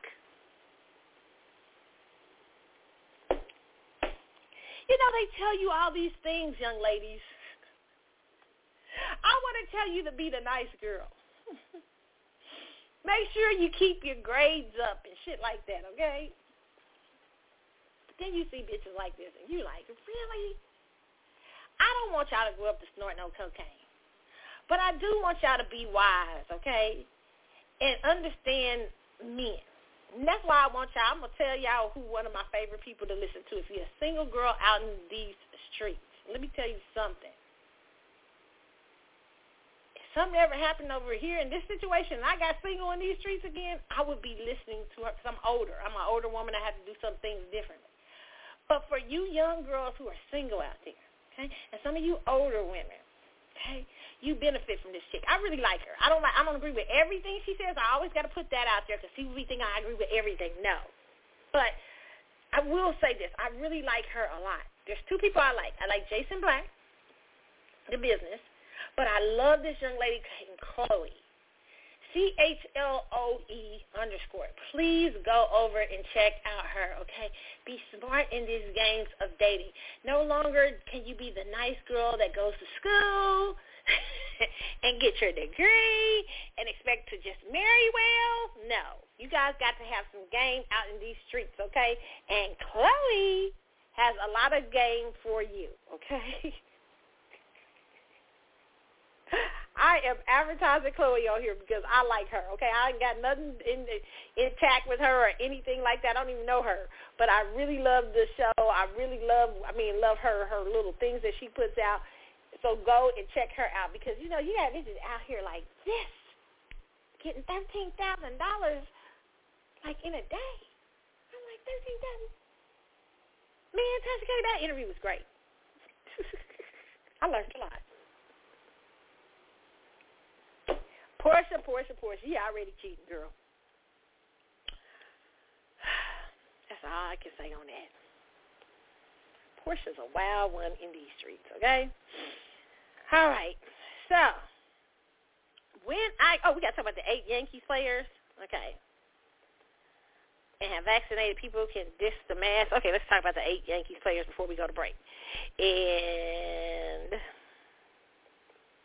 okay. Okay, 8 Yankees players and staff test positive for COVID-19 despite being vaccinated. Let me just say this, too.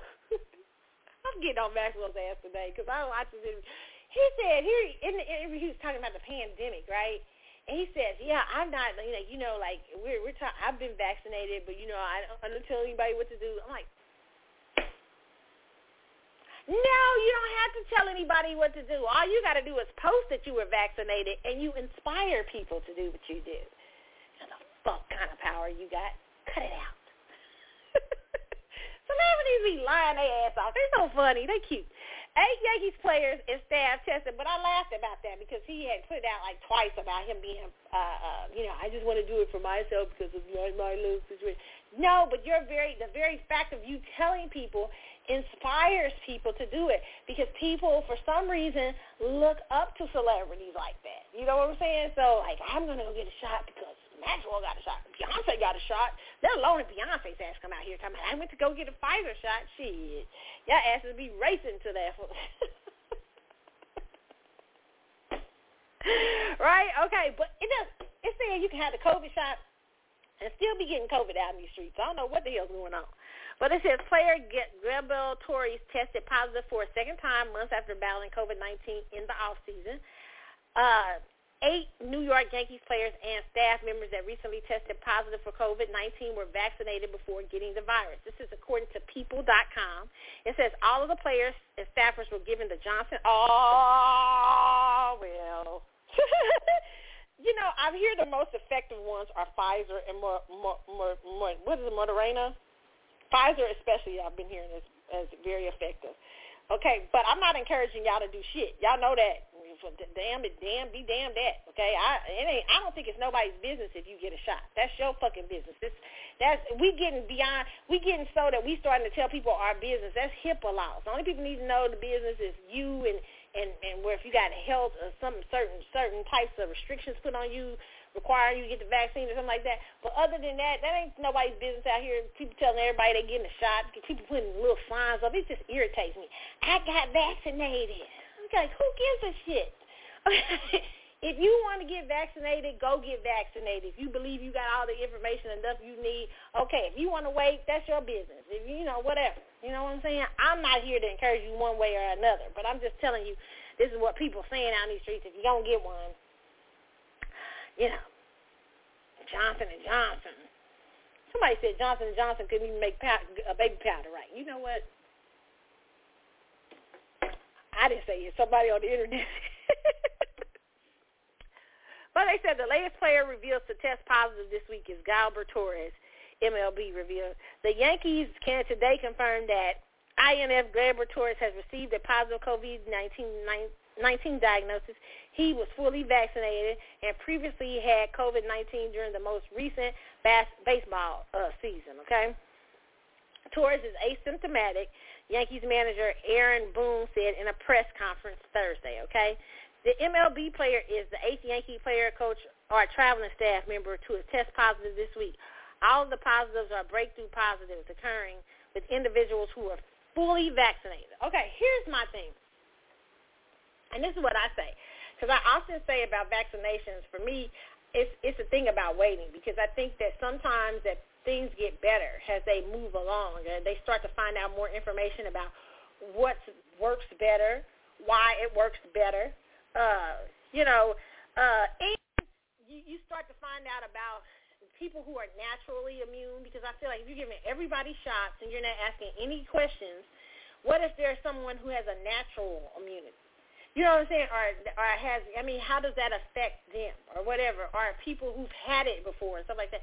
To me, they haven't been very clear on the answers to that. And those are things I think that come with time. Even though they've been working on vaccinations like these for years, okay, they usually do. Still, to me, the first batch out is never, it always takes time for a vaccine to grow and to come into its own. That's just my personal opinion, okay? But y'all do what y'all want out in these streets and get y'all I Am Legend, okay? I'm just fucking with y'all. I be messing with people all the time. My friend always used to tell me, you should quit messing with people. Oh, it's a mess up in these streets. I'm so messy. Okay, the CDC told y'all can ditch the mask out here, and y'all get mad. I'm not gonna take my mask. I'm wearing my mask for another 2 years. I'm a man. Do you believe the CDC or do you not? That's what I just want to ask. I ain't gonna even read the article. You motherfuckers have been believing everything Fauci. They've been the most inconsistent motherfucking bunch I've ever seen, the CDC and Fauci, but y'all been believing everything they've been telling y'all up till now. And now they tell you can ditch the mask if you fully vaccinated, and y'all like, I ain't taking off my mask. I'm like, what? I thought y'all believed them. Make up your damn minds. It's just such a confused society. See what fear does? Makes people irrational. I would have never put on a mask myself, but I digress. That's a whole nother story. They had to mandate it for my ass to wear one. Let me just tell you the truth. I like the fresh air.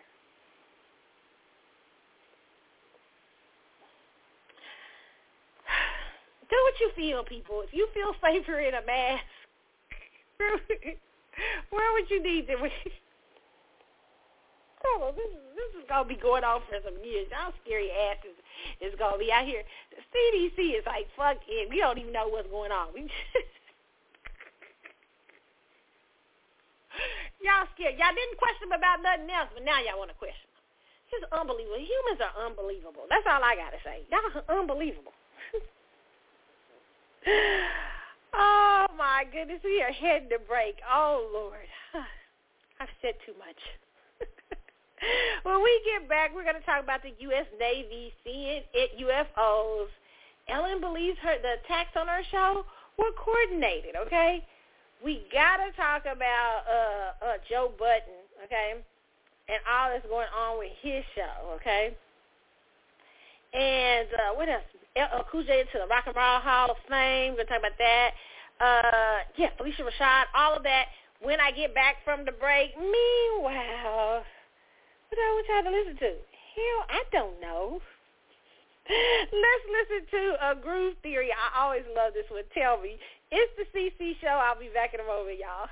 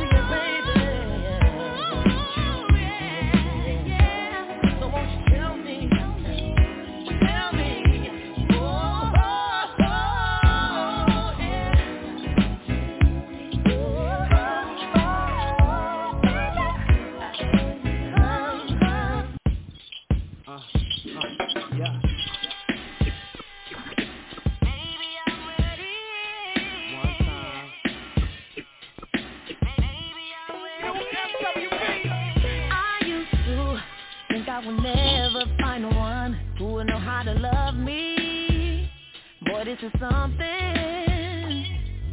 To hear your voicemail, it make me wanna call and replay the way you talk, yeah. Boy, you speaking my language. I hear you saying, love will be right here. I hear you saying, I will dry your tears. Ready for a wifey and kiss. I hear you saying, never had nothing like this. Ooh, baby, if you will me for my love, yeah, yeah, then I would gladly give it up.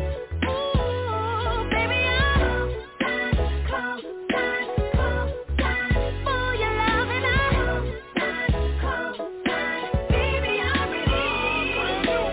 When I'm with you, there is no place I'd rather be. Boy, this is not me.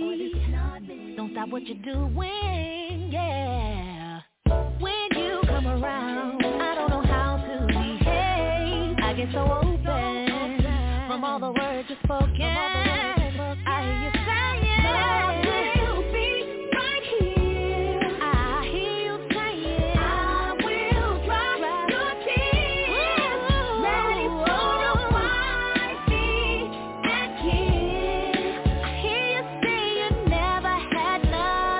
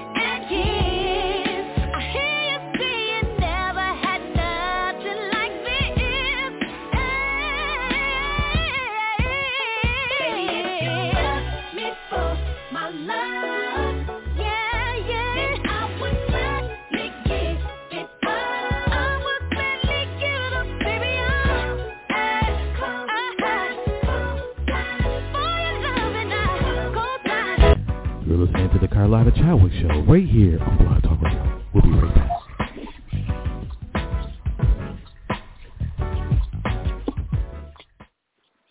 What's up, y'all? It's the CC Show. I'm Carlotta, and we are up here just shooting the breeze on hot topics this week, okay?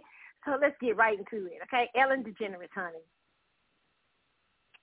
Ellen said she believes they set her up on her show, okay? Ellen's like, they said, now listen, I have been hearing rumors about Ellen's show being rude for years, okay, Ellen? I don't know if they set your ass up. Well, no, I believe they set your ass up. I do believe it was a coordinated situation. You know what I'm saying? But only on stuff you had already given them. I mean, that's Carlotta's really down these streets, okay? But let's look at it. Ellen DeGeneres, according to Yahoo.com, they're saying Ellen DeGeneres has given her first TV interview since announcing her talk show will end in 2022. Ellen DeGeneres show host 63 told today's Savannah Guthrie that the toxic workplace allegations and rating slides were not factors in her decision, noting that if she was still having fun, I would do this show with nobody watching. However, she admits the personal attack hit hard and says she felt orchestrated and coordinated, and says they felt orchestrated and coordinated. They also felt very misogynistic. The interview took place after DeGeneres recorded her emotional monologue announcing the news on her show, which airs Thursday. Speaking to her viewers, she broke down in tears, saying the past 18 years have changed my life. You've changed my life, and I am forever grateful to all of you for watching, okay? For laughing, for dancing, sometimes crying. This show has been a great experience of my life. I owe it all to you. Let me see if we got this up here where she talks about it being a coordinated event.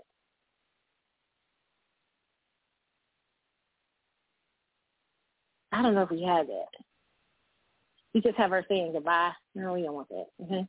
DeGeneres said she had no idea her employees had allegedly been subjected to racism, sexual harassment, intimidation behind the scenes until she read about it in the news. She pointed out there are 225 show employees in a lot of different buildings. However, it is my name on the show, so clearly it affects me, and I have to be the one to stand up and say this can't be tolerated. But I do wish somebody would have come to me and said, hey, something's going on that you should know about. 3 producers were fired amid the allegations. Listen, I don't believe that you don't hear maybe in Hollywood, okay? Because let me just say this. In Hollywood, one of the things I found out, just going to shows, like when you go to those like I've been to some shows and sat in Hollywood during the, when they had a little, I went to Arsenio Hall, so different stuff like that. And here's the thing. I find that they probably don't know that, that whole vibration is kind of rude to me. I mean, like that, to me, they're not very, Hollywood, let me just explain this. They think so many people want to be in those type of audiences like Ellen and stuff like that. And what I mean by Hollywood is not the city, but the system, okay? That you have people, they don't have an employee-oriented thing or a customer-oriented thing. And Ellen, she didn't know that is her fault because you do have to keep up. You have to be all around when you got a talk show, I know you busy and stuff like that, but you have to take time to go down and talk to people and pay attention to people.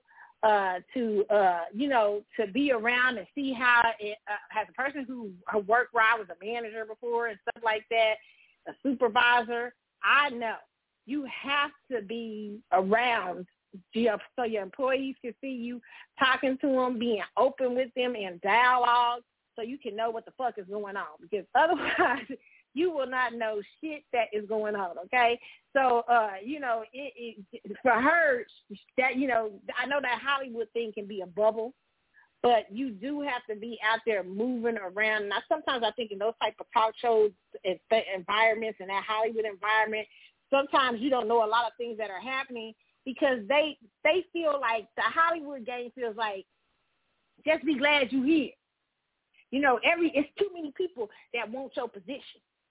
Everybody's thirsty to be associated with fame. Okay, so so a lot of times you get a lot of rude stuff happening to people, employees, and everything, because you don't keep in mind that this is that you are providing kind of like, even though you're an entertainer, it's a service, right? And so a lot of times entertainers don't think of what they give as service and having customer service, right? Because you do. Fans are a customer base. So you have to have a customer service. So you have to pay attention to what those around you are doing. And a lot of times in Hollywood, they don't feel that's important because so many people want to be associated with famous people that, you know, people can be rude and they not even know it. But I don't like rude motherfuckers around me, okay, and being rude to people and stuff like that because you affect me. Okay, so a lot of celebrities are so caught up in their bubble that sometimes they don't have that peripheral vision to look at what's going on around them, okay? A lot of times what's around them is dictating them. So I think that's probably what happened to Ellen. Now, the only talk shows I have ever heard where it's been great is Oprah Winfrey. Let me just talk about that Aquarius. Can I talk about her for a minute? I don't talk nice about Oprah for the last couple of weeks. Because that Aquarius, because, you know, Aquarius is a sign of you know, they love their philanthropists, okay? And Oprah was a fucking philanthropist, okay? She made sure, I used to hear good things about people who even went to the Oprah Winfrey show. People be like, oh, it was so great. Oh, we had that. I mean, they understood, the Oprah Winfrey show understood customer service. She fucking understood. Oprah! I got to learn from Oprah now. That's where Oprah was born. Oprah was a force, okay? So you talking about, like, you know, she understood customer service, but she also understood her employees being happy. I mean, you used to hear about Oprah doing all kind of great shit for her employees. They said she hardly ever had turnover because Oprah was buying their asses watches, diamond watches, buying them trips to Hawaii and shit like that. It was like one big family. Oprah was fun. So they, in turn, treated the people when they came in great because Oprah treated them great and probably wouldn't put up with anything less. I mean, that was the rumors. I never heard bad stuff about Oprah, the Oprah Winfrey show. As a matter of fact, people used to try. They said people was trying to get jobs at the Oprah Winfrey. Okay, so, you know, and I feel like Oprah felt that was her responsibility, and that's part of that Aquarian nature probably. You know, she probably felt she talking spirituality, she talking all this stuff, so she wants to have a show that is very inclusive of who she is, right? And so I really say that, you know, that people should be paying attention to her as a kind of a guide to how you treat your employees and how you treat your people. And I think Oprah was probably very hands-on with those people, you know, very much. If she was in Chicago, she was kind of out of the way of that entertainment field, even though it was still very much Hollywood. She still had this camaraderie going on within that group and within her talk show. So I think that was pretty. I have to give her you know, you have to give her a lot of love for that. A lot of entertainers don't know how to do that. You know, a lot of entertainers are spoiled. Not all of y'all, okay? I'm not saying all of you. But a lot of them. The environment creates spoiled, narcissistic beings, okay? And they don't have a fucking clue about what's going on around them. They need attention so fucking much that they crave attention so much that they don't have a clue as to the operations going on around them, who's around them, how their managers treating the other employees or the assistants treating people. They don't have no clue. So not understanding sometimes that they have a brand and that you have to be very careful that everybody understands who works for you, understands your brand and what you are, right? So including, you know, guards, everything, you know. So, yeah, I'm not surprised, though, that she feels like it was coordinated. I do, too. I think it was coordinated to get her off, but I also feel that was partly Ellen's fault because Ellen probably was not watching what goes on. Even I was hearing stuff about Ellen's show before it was even hitting the news. Okay? She probably should have been aware of, okay? Phylicia Rashad named Dean of Howard University's Fine Arts College. I love this. Congratulations, Phylicia Rashad. Listen, this is not somebody who they just named Dean. Okay, like they named Phylicia Rashad been doing the fucking work. Okay, she's been involved with this with that fine arts department forever. She graduated from Howard. She's been very there for that her alma mater, okay? But this is according to Verity.com. It says Tony-winning and Emmy-nominated actor Phylicia Rashad has been appointed Dean of Howard University's newly reestablished College of Fine Arts. Howard University conducted a nationwide search before appointing Rashad an alma of the school. She will begin her new role on July the 1st and will report to Provost Anthony K. Buta, okay? It's an honor to welcome Howard's acclaimed daughters back home to her alma mater, Buta said in a statement. In this full circle moment, Miss Phylicia Rashad will take the training and skills that she honed as a student at Howard and exuded in an outstanding performing career, as she will share those pearls of wisdom with the next generation of students in the College of Fine Arts. Her passion for the arts and student success makes her a perfect fit for this role. Yes, it does. And you know what? She is experienced in the field of entertainment and acting, that's the real grit. She's not just a dean, there, but she knows what it takes to make it in that world. I love the choice, Howard. Clap, clap, clap, clap, clap. I love it. Very good choice, and they'll probably get a lot of young people there who are wanting to study creative arts, and that's really good. Okay, that is really good. Phylicia Rashad is a dope ass pick. Okay, love that. Joe Budden fires co-host. That was a trip. You know what? Joe's a trip. Joe Budden fires the podcast co-host Rory Farrell and Jamil Ma Clay. Future of the show is uncertain. No, the future of the show is very certain. That Virgo going to keep the fuck going, okay? Let me tell you, Joe Budden is a Virgo. He acts like it. But it says podcaster Joe Budden has fired this from Verity.com, so he has fired his co-host and friends Rory Farrell and Jamal Mal Clay, according to social media posts and audio leaked online. The former rapper and love and hip-hop star made the dynamics of the show's main talkers a focus of recent episodes, as noted by a recent Verity article expounding on the late April pod turned therapy session titled Shaking the Tree. In episode 437 of the popular Joe Budden podcast, which counts nearly 1 million subscribers on YouTube and can also be heard on Apple and other audio platforms, is heard loudly berating Rory and Mal, as co-hosts of the 6-year pod are known. Y'all will not continue to treat me this way. Y'all not going to continue to treat these people this way. Y'all take that fucking dark energy, that arrogance and entitlement somewhere else. I say all of that to say we're going to do this since Rory feels like he has so many options. Somehow he still feels like he's running the show. He continues. He still feels like he has he has choices and options. He feels like he's entitled to more. Rory, you are in breach of your contract, and from this point forward, you are fired, and you are not welcome back. Mal, I'm the person that has to say that. The gall of you to think you are deserving the way I am. He later repeated those words in social media posts. Along with those sudden firings and more pressing question arises. Did Budden just quit his own podcast? Several tweets in the wake of the news suggest as much. He has not. He's talked about it. The Joe Budden podcast is beloved for tackling sensitive subjects within the black community and getting into weeds of hip-hop and stuff like that. Listen, they say, though the specific business issues between Budden and his co-hosts were never aired on the podcast, social media suggests that equity and pay were the main issues for Rory and Mal, as each believed he was an equal contributor to the success of JBP. A lot of people on social media talk a lot of shit, That's really true, but a lot of people, I'm going to agree with Joe Budden on this. It's just like Spinderella.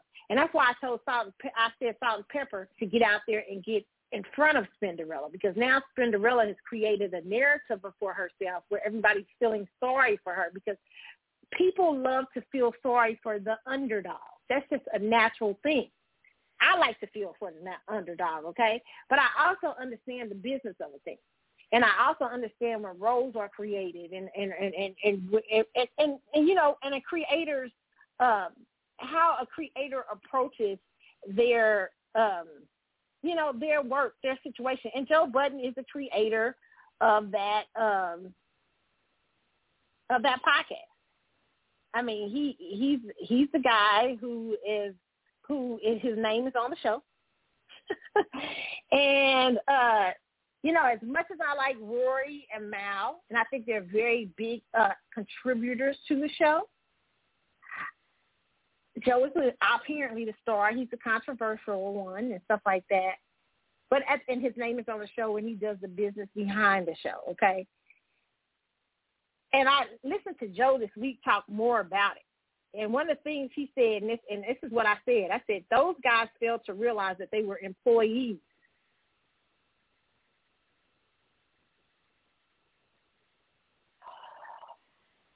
Joe Budden gave you an opportunity to become a voice. He gave you an opportunity to get out there and to speak your mind or to talk about subjects and everything, okay? Now, it is up to you. This is why I'm talking about Cinderella, okay?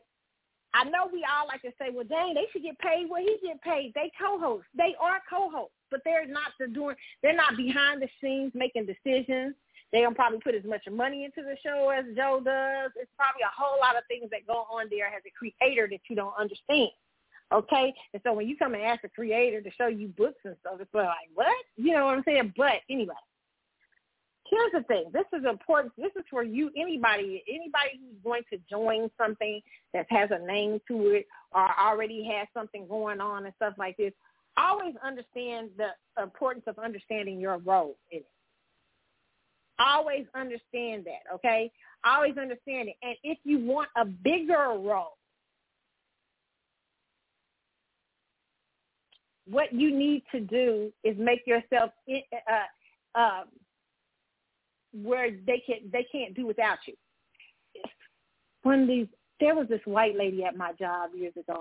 To this day, she died. She just died. She died a few years ago. She's one of my favorite people. Well, she was one of my favorite people on it. Her name was Virginia. And Virginia, when I first came to work at Hallmark, I mean, I hated Virginia. I was like, what is wrong with this white lady? And, you know, she had a little, sometimes racial undertones and stuff. She's an older white lady. She say shit. I'd be like, oh, what? You know, whatever, you know. But my grandparents taught me to be very polite and handle things in a certain type of way. And everything like that, I handled her readily. I started realizing what Virginia liked. Virginia loved people to listen to her stories, right? She was a socialite back in her day. She had 2 lawyers' sons. I mean, she was well-to-do. She was just working for fun, okay? But Virginia to that office in Hallmark they couldn't get rid of her ass. You know why? Because Virginia knew the fuck about everything, everyone. She knew that office better than the managers did. Me and Virginia became really close. Virginia was I love Virginia, right? And Virginia used to tell me some shit. Like Virginia was the first person to tell me about stocks and bonds and stuff like that. But Virginia also told me, make yourself where they can't get rid of you. Learn everything. They can't get rid of me because I know everything. And when she retired, they had so much problem the first few months, but I was the person who knew everything by then. But they had so many because Virginia she made herself where the office could not function without her. Virginia understood her role. She wasn't the manager, but damn it, I'm greater than the manager because my role is indispensable. They can't get the fuck. I know more than the manager. I don't got to be the manager. And I used to see Virginia. If Virginia wanted something done, she wanted to go over to the manager's head. I would see Virginia go out the door. Like if the manager said something to her off, Virginia would go out the door. I watch her go across the street to the big people over to the office. They love Virginia. They loved her for you. And they knew Virginia was hell on wheels and all of this stuff, but Virginia was the smartest fuck. Shit. The phone would ring about 2 minutes later. and that boss back there do whatever the fuck Virginia told him. Virginia was not the boss, so Virginia was fucking genius. And she used to tell me, always know your role and make yourself where they can't do without you. Ma, Rory, he gave you the platform. Now, if you wanted to get so where Joe Budden was fucking catering to you, you should have used that platform and made yourself indispensable. You should have been creators of platforms. You should have been moving. That's what I said Cinderella should have been doing. Cinderella wanted to be up there with Salt and Pepper, but that wasn't your role. Your role was the DJ. And you came in during a situation where they replaced you, another girl, and gave you the same name. So you knew when you came in the door, you were fucking interchangeable. They could fucking get rid of you at any fucking time they want to. They named you the other girl's name. But Salt and Pepper was nice enough to keep putting you up front. They was nice enough to, and your head got big because you didn't realize that, damn, I'm really not the group. I'm in the group, but I'm not really in the group to be up front. I'm a support system to the girl. And then she started asking for more and more and more, and they had already given her more. She just didn't fucking realize it. They gave you a fucking platform as Salt and Pepper's DJ. Do you know what the fuck you could have did with that? She should have been at Essence Fest DJ. I mean, she was at Essence Fest, but she should have been out there more. She should have been putting her name out there so to the point that she was just as big as them. That they couldn't do without her. People was like, damn, I want to go see Cinderella. But people ain't like that. Salt and Pepper can do a tour tonight without fucking Cinderella. I guarantee you mofos are lying out there who will say you wouldn't go see Salt and Pepper without Cinderella. It's a damn lie. You wouldn't. Because Salt and Pepper raps all of the songs. They're the front. And ain't too many people checking for the DJ. Why? Because she wasn't that type. She didn't put herself out there like that. Same thing with these two guys. He gave you a platform. You could have bounced the fuck off of it and made yourself so indispensable to him that he had to do shit for you that would be like, you know, because he wants you back at the table. But they didn't understand it. They didn't understand it. The name on the show was Joe Budden. The Joe fucking Budden Show. And when you realize that, he said, you got to realize where you at in the game. This is Joe Budden Show. He's giving me an opportunity. Now, how do I take this opportunity and shine? That doesn't mean just showing up every day and just talking. You got to do more. You might need to been out there hosting parties. I don't know what they was doing. I don't know if they was hosting stuff around the city or all kind of shit being in. You need to have your name out there so much that it was out there as much as Joe. See, Joe I noticed this, and I'm just saying what I noticed. Joe had and I don't know, I can't speak for, but Joe had a show on the Cultural War or whatever that was. He had that on, what is that, on Diddy's The Revolt, and he had a whole nother crew on there. He had, which I liked him a lot. He had Remy Ma. He had, what's the other girl, Ebony. I didn't like Ebony as much, but he had that other guy. I forget that guy. They were great together. Joe was over there creating more content. Then he had another, I think, something else going on. He had 3 or 4. Joe, even though his name was on the Joe Budden Show, he wasn't stopping there. He was creating content everywhere and even creating another group. Like today, the fact that them two gone, Joe could call probably up Remy Ma and that other dude and bring them to the show and get just as big as probably a bigger audience. He know that too.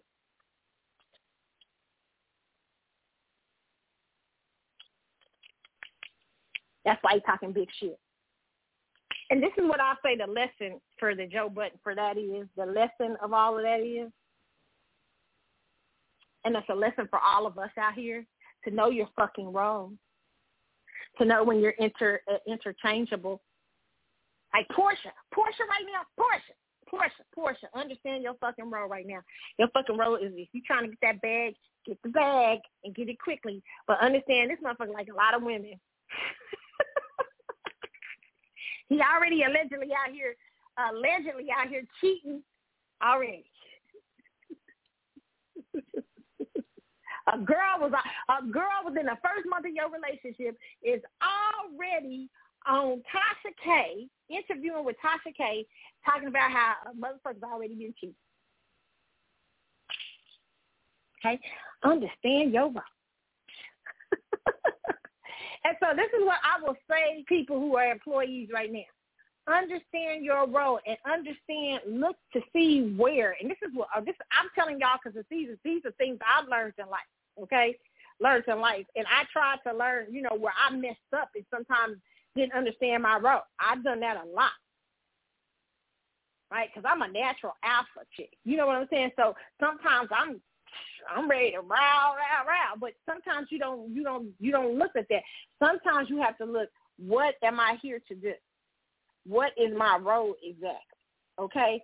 And how can I make that role more efficient to where they can't do without me?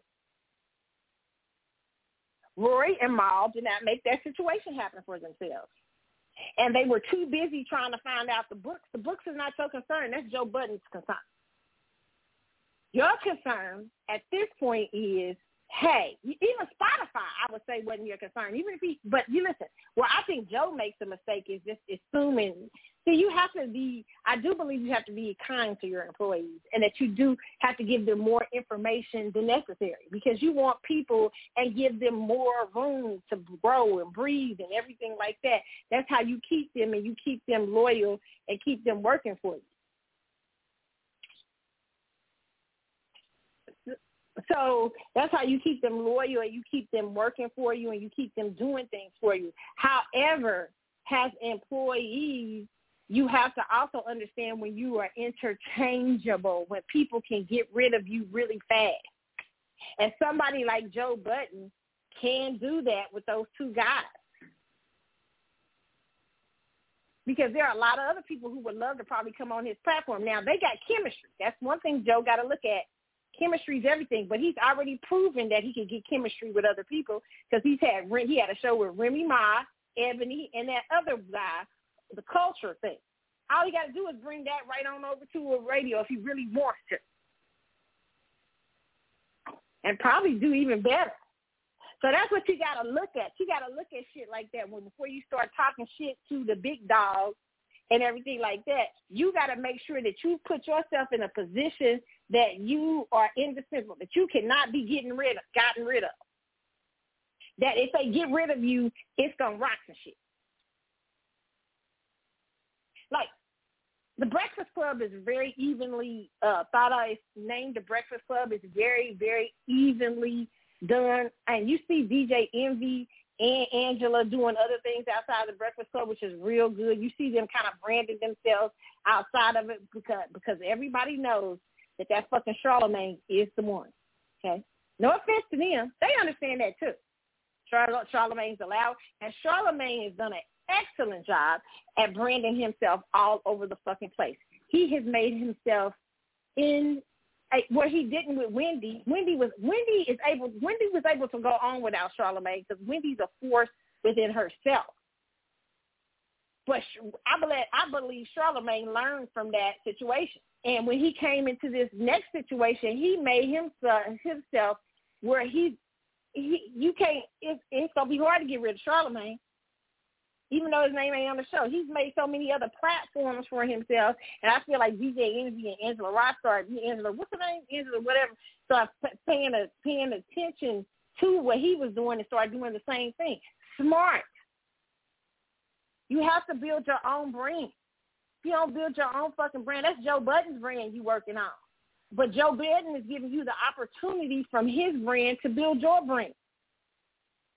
And if you don't use that opportunity quickly and fastly, you can lose out. So that's what you got to learn in your jobs and everything. Like, sometimes you got to understand your role and what is available to you at this point. Like, ladies, I'll talk to the ladies right quick. Ladies, if you out here and you with somebody or whatever, you know what I'm saying, and you need to find out, what does he bring to the table for me, and what do I bring to the table for him? What is this? What will my role be? Like, I was looking at, let's go back to Ray McGuire, okay? I was looking at Crystal McCrary. I said, she knows this. She knows her fucking role. Oh, she's a socialite. She looks like a politician's wife. Ooh, I love it. Well, she understands her fucking role, right? And she builds off of that. She's bouncing from all of that. That's dope. I love it. So you got to see what's available to you. When you are with certain people or in certain people's company and shit like that, you got to look at the landscape. And I'm not saying be no crime. I don't like people who just look and see what's available to them. They just constantly trying to social climb. Like, it don't have no meaning. Like, they're just trying to know somebody and all that. I'm not talking about that. I'm talking about understanding what space is available for you. Meaning that when you are, if somebody gives you an opportunity tonight to come onto their platform to do a podcast or something like that, how can you use that to your advantage? Wow, can I use this podcast to audition for another thing? Can I use this to do something else? Or can I, and what does my contract say? Can I use it? Am I available to host parties? Am I available? Because I not only up the person's brand of the show that I'm on, but I up my own brand and I make myself, you got to see what your, even, like, I've always been talking about this on this show, when you are, like, I talked about Lala, when Lala was saying she never took a job she didn't like. I said, shit, well, you was married to, what's the boy's name? You married to, what's that man's name? The basketball player. Now you ain't got to take a job you didn't. But that's her advantage. One of her great advantages is being married to Carmelo Anthony. That's a fucking advantage. Who else uses that advantage? Who's married to somebody? The girl, I used to see her on a little different stuff, too. The one who's married to Matthew McConaughey. Her little ass been out on different things. I've seen her on some talk shows and stuff like that. She's fucking married to Matthew McConaughey. She's taking advantage of that shit. Okay, so here's the thing. You may not be married to somebody famous. Maybe it's a little thing that somebody, maybe you're a single mother and you get 4 hours a week from your mama to watch your kids while you go to school. That's an advantage. Or maybe you're an actor, right? And you don't live in the Midwest or the South or Atlanta or any place like that. But your ass happens to live near Broadway in New York. That's an advantage. Work it. You got to see how to work these advantages. You can't talk shit to somebody like Joe Budden and you ain't use your advantage on his platform. He's going to run you right out of town and quickly replace you. Because he already was on that smoke. He was already on a whole nother show on TV with a whole nother crew that he had chemistry with. He got chemistry with Remy Ma. He got chemistry with that boy, that guy. He could bring them right onto the platform of the Joe Budden show. They were great together. He was already testing the waters.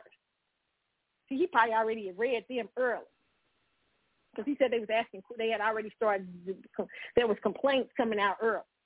So I take this a little differently than for most of social media, because I understand people love to go for the underdog, but I also understand the business of things. And I also understand that when you come into a situation like the Joe Budden show, it is not your show.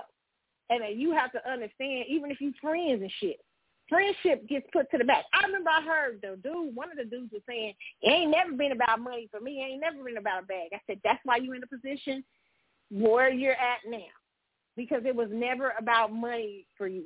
You mistake the business you mistake the friendship as a part of the business. There is no friends when it comes to business. When you got business, everything, contracts need to be signed. There needs to be understanding, all kinds of stuff. I'm like, I ain't care about no bag. Well, that's probably why you're in the situation you're in because you weren't caring about such things.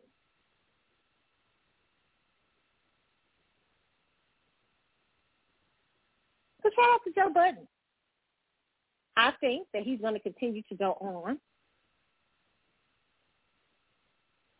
I think he's built up his platform enough, and I think he's been testing the water with people like Remy Ma and stuff like that when he had him on the show, that Culture for the Culture show. I don't know what the contract is with Revolt, but he could very much swing that over into, if he could, over to the Joe Budden show. I'm not quite sure how that contract works with Revolt for the Culture or whatever they got. But he was already rebranding himself out here. They should have took notes. Like Charlamagne and like DJ Envy and Angela Yee. Damn, when that damn, shout out to, what's his name, Dame Dash. Because Dame came and lit fires under everybody's ass. Dame was talking shit. When he came up in there talking, Dame was letting them know. Okay, and I think there was they were upset about Spotify. But again, Spotify was Joe's decision. It was not your decision. Now, you could have had leverage on that had you been making your brand huge. That's what, to me, Spinderella's problem was. Spinderella never made Spinderella did not make her leverage huge enough. Yes, she was a part of the group, but not so much. Like Salt and Pepper, their leverage is heavy. You can't do Pepper. It's hard for Pepper to do something without Salt because they're the front.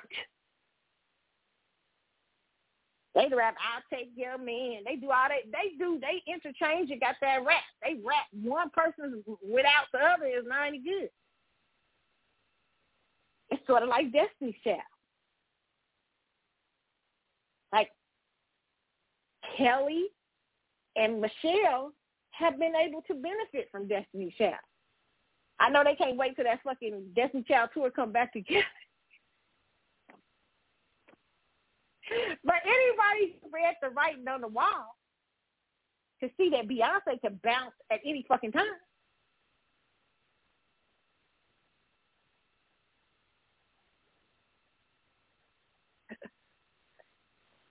So I better get my shit together. I better bounce off it. So what was Kelly doing? She was doing songs with Nelly and different stuff. She tried to get her ass out there. What Michelle do? Run her ass over in the gospel, saying that when Jesus said yes, nobody can say no. What was that other song she had out? That first one, that first album. Ran her ass over in the gospel. She saw the writing on the wall.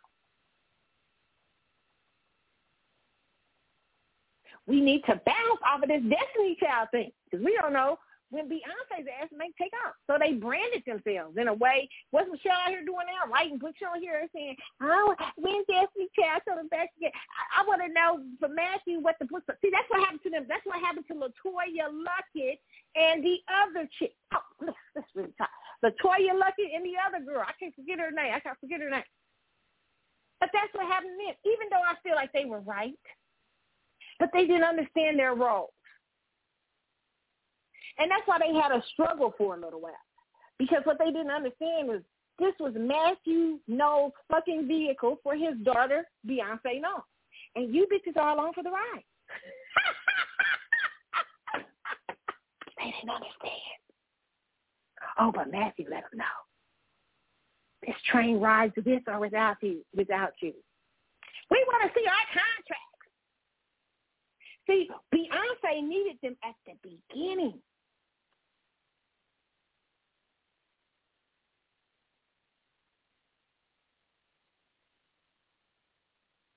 So they should have been asking her that shit early on. After the writing's on the wall, you can do without you bitches. Listen. You can have Farrah. Farrah didn't even understand it. Farrah, what's the other girl? What's her name? Farrah that was in there for a day and a half.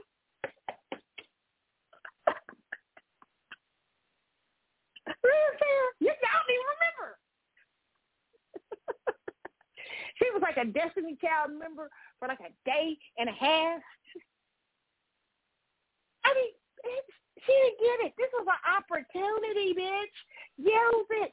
Jump off mother, yes, Matthew's a whole ass, but use it. Oh, she was saying stuff like they were trying to make me darker than Beyonce. I don't give a shit. You use that moment to bounce your shit. See, Michelle understood the fucking game. Michelle understood this thing. Bitch, I ain't getting out of this. I know they might want Beyonce to be the best one in the group. I don't give a shit. This is my moment. I'm going to ride this train. And I'm going to make it fun. And what has happened? They are part of this group. They are the group now. They are the imaging of the group. They get it. They didn't ask Matthew no damn questions. Kelly didn't ask no damn questions. Kelly's like, shit, I'm trying to ride it out. She didn't rebel with LaToya. LaToya had to fight her way the fuck back. The other chick ain't even came back, but LaToya had to scratch and crawl and everything because it was even though I understood their position, they just weren't in position to do it. They chose the wrong time, and they didn't use it as a vehicle to bounce their own shit out. And it took them forever it took LaToya a long time to get her ass back, okay? She had to come through acting, through curving around. That's why you got to understand your position. Oh, Lord. Joe Budden. This is a sad situation here. But Joe Budden will go on. And perhaps Mal and Rory will get a show, okay? Maybe after the year of their contract. Because I think he's got them in a contract for like a year or so. Like they can't do any other shows or anything. That's why you got to know your role, people. It's so important. I mean, damn. It's sad. Because I like them together. So I kind of hate it for them, you know? It really is sad, though.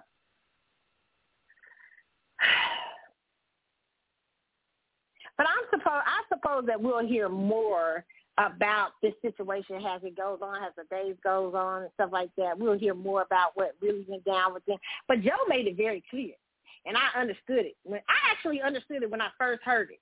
I said, oh, okay. I get it because his name is on the show, and I knew, people want to feel a certain way because most people are in the position of Rory and the other guy. They're in most people, and Mal, you're in those positions in your jobs and stuff like that. So you have a sense of camaraderie with them. You can understand it being, the person not being paid what you're worth or what you think you should be worth. But actually, your worth may not be as big as you think. That's in all forms of life, my people.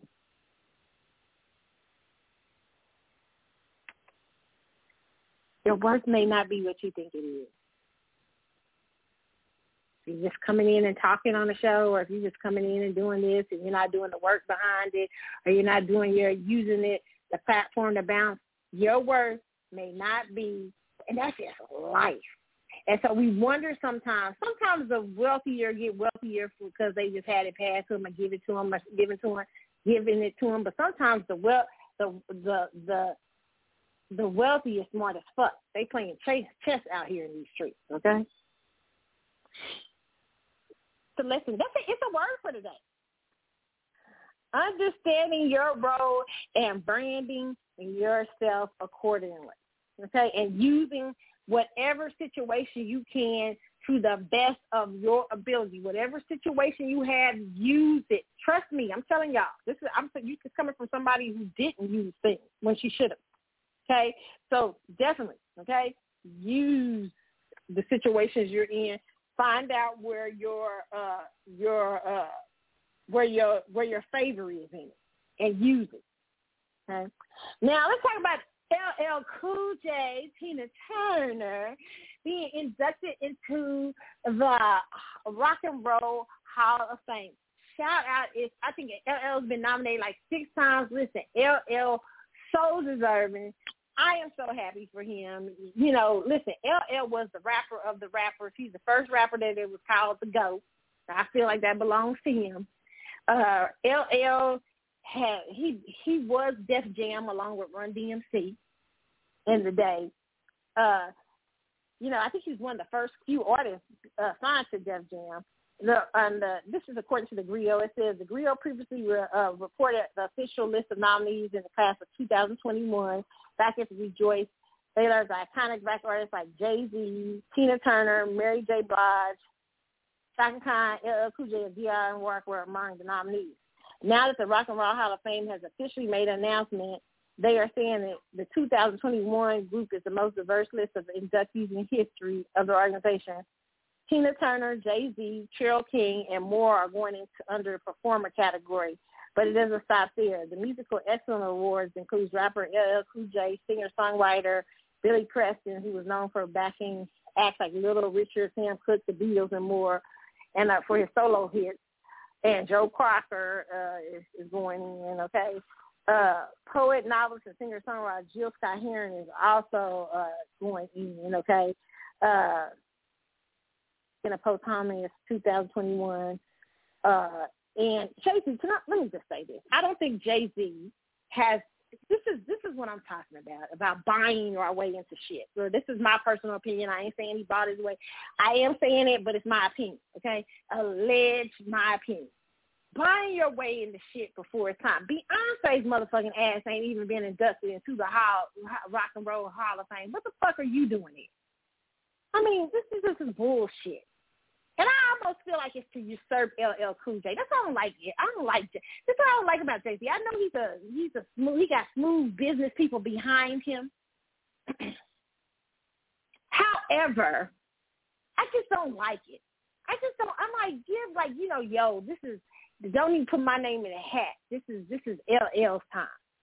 Let LL have this moment, as the only rapper in this situation. But this motherfucker got to come up and put his ass in there even before his wife. That's unbelievable, right? Shit, I said what I said, okay? I don't like it, okay? And that role should have been given to somebody like Shaka Khan. Fuck. Shaka Khan could have been there. Shaka Khan's ass needs to be going in the Rock and Roll Hall of Fame before Jay-Z's ass. Jay-Z, maybe about 10 more years down the line, I can see you get this. But people like LL, who've been out here, did it 6 times. LL been out here since fucking 1980, 81. The fuck? What is Jay-Z's ass doing there? I'm just not understanding. I mean, this is the kind of thing. This is the kind of shit that follows. This is why people are scared to say stuff about them, because it's a lot of power behind them, and they not the fucking power. I get that, but I hate shit like that. It's so obvious. You can so fucking see it. It's like, what the fuck? Can you just sit down, say, fuck that? Nah, y'all, don't nominate me this year. I can get in another time. I don't want the nomination. This is LL's mama. Get that to another. Shaka's coming in, all this stuff. I'm a young guy. Well, he's not young, but shit, I'm young to the game compared to that dude. I'm young to the game compared. My wife ain't even came up in there yet, and she more of a icon than mine.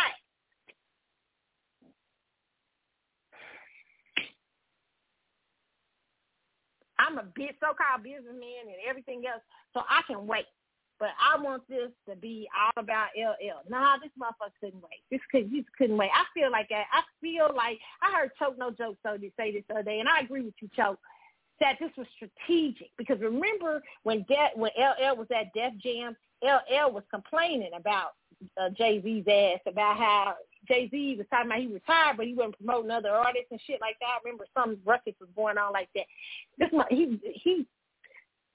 I believe that Sag, he's a dark Sagittarius, this and shit.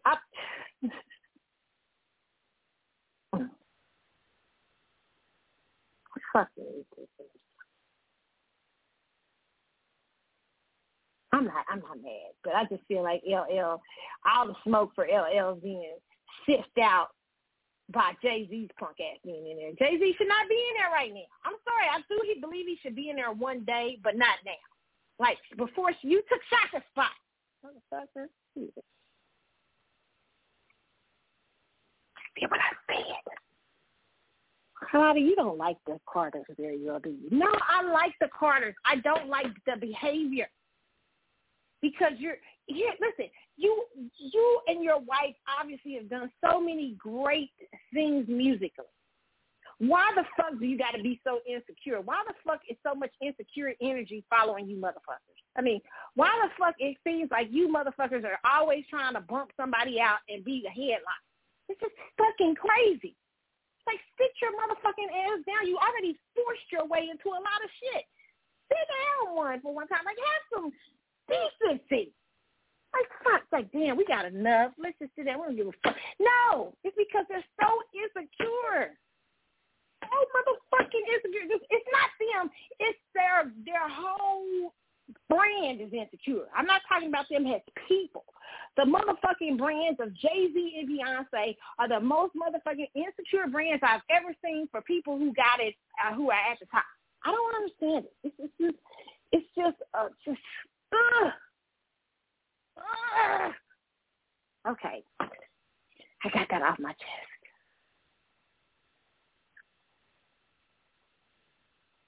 I'm not talking about them personally. I'm talking about the branding of them. Maybe personally. I don't know. I don't know if it's a personal issue or what, but the shit just is annoying. You know, and I'm willing to be wrong. I suppose I don't know everything, right? You know?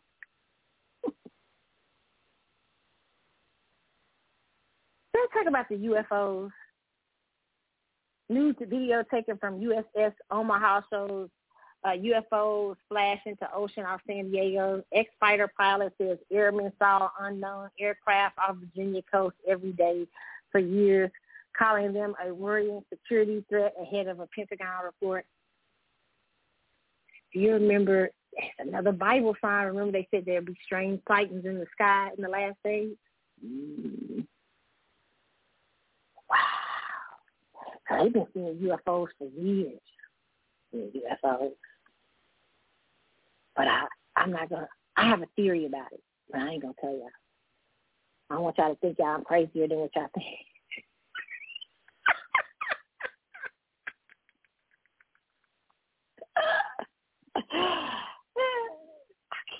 One day I'm going to share it with y'all, but not today.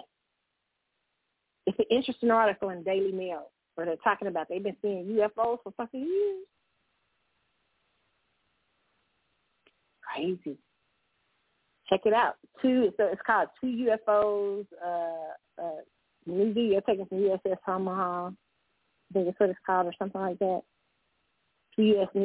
Navy UFO sightings, and they say pilots said they have been seeing them for years. Oh, I forgot to say congratulations to Tina Turner, everybody who is inducted into the Rock and Roll Hall of Fame, including Jay-Z's ass, okay, even though I'm upset about it.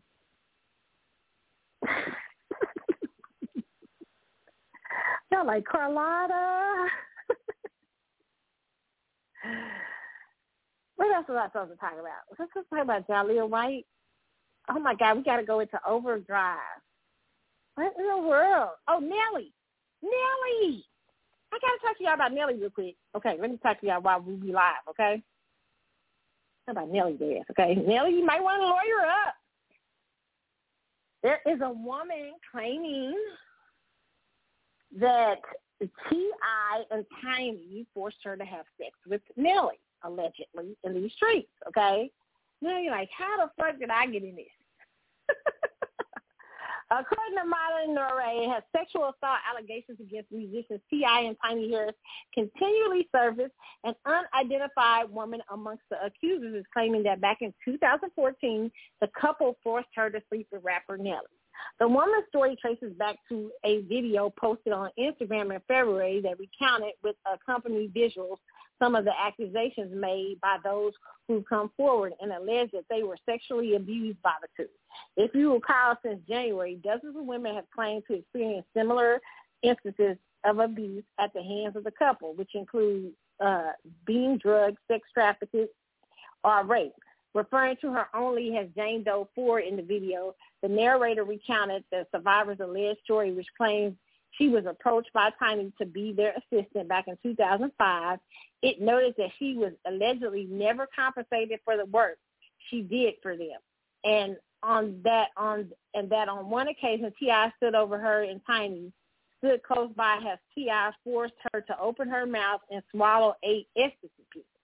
It continued throughout the duration of her time with T.I. and Tiny, her to engage in sexual acts with different women against her will.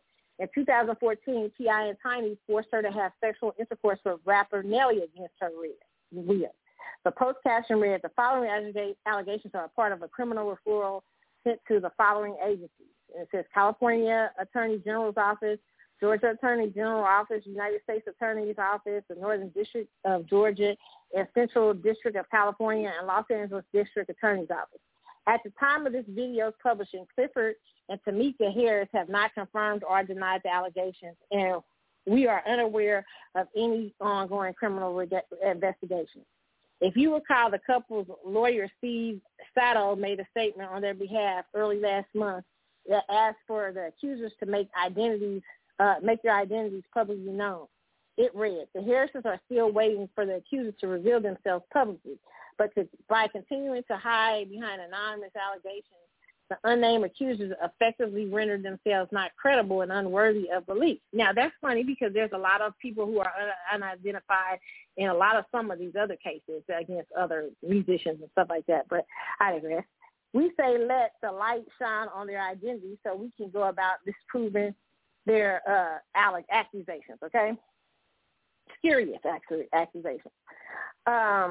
Listen, T.I. and Tiny, I don't know if I believe the stories about T.I. and Tiny. I do understand that people get involved with these entertainers and celebrities. Some of them are horrible people and do rapes and all kind of stuff, and everything. But some people are, they just out here be wilding out. And some of these women regret what they fucking done, and they started talking about it was rape afterwards, But this is T.I. and Tiny nonetheless were messy as fuck. And so, unfortunately, they have these situations to deal with. I feel, and it's unfortunate because they haven't had any criminal investigations against them, but their reputations are ruined. So in some ways, I do feel that's bad because when you put an accusation out here like this about them and you haven't found any criminal things, and meanwhile they're dealing with the fallout from this shit from in their businesses and their money. That's fucked up,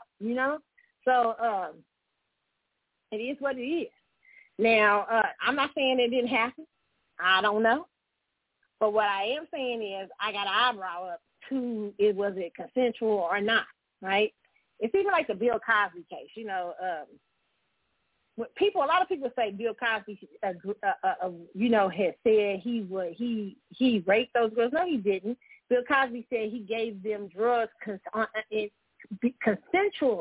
He said it was consensual because back in the 70s, as I try to tell people, he never admitted to giving them drugs non-consensual. He didn't do that. He said it was consensual because back in the 70s, Quaaludes was the shit. They was using Quaaludes for sex and all kind of bullshit back in the 70s, okay? Now, he paid women off and shit because he didn't want people out here ruining his reputation. Now, y'all know how I feel about payoffs on this show, okay? When you have a person who's out here doing rape that you calling a rapist in these streets, I believe you need to put their ass in jail to keep them from hurting anybody else or try to get them in criminal court. But if you get to take a payoff, what do I call them on this show? Whole transactions, you have been paid for your services. Desiree Washington took Mike Tyson's ass fully to the jail, okay? She did not pass go, okay? So she didn't ask for no money, nothing like that. I respect her story more than I do. A lot of you just come forward talking about settlement, okay? And I understand rape is a devastating thing and everything is not something that you want people to know, but if you can come forth to get a check, you can come forth to put their ass in jail so nobody else will be hurt, okay? Oh, y'all, we have come to the end of the show. If you are listening to the show online, stay on the line. I'm going over into overdrive, and hopefully I will get couple of more stories off. If I don't, you guys know I'll have a part 2 later on during the week, okay? Thank you guys for hanging out with me like you do every week. I enjoy shooting the breeze with y'all. We're going to leave out with music. So, child, buddy, it's the CC Show. I'm Carlotta. I will see y'all next week, all right? Or see y'all during the week, okay? I'm out.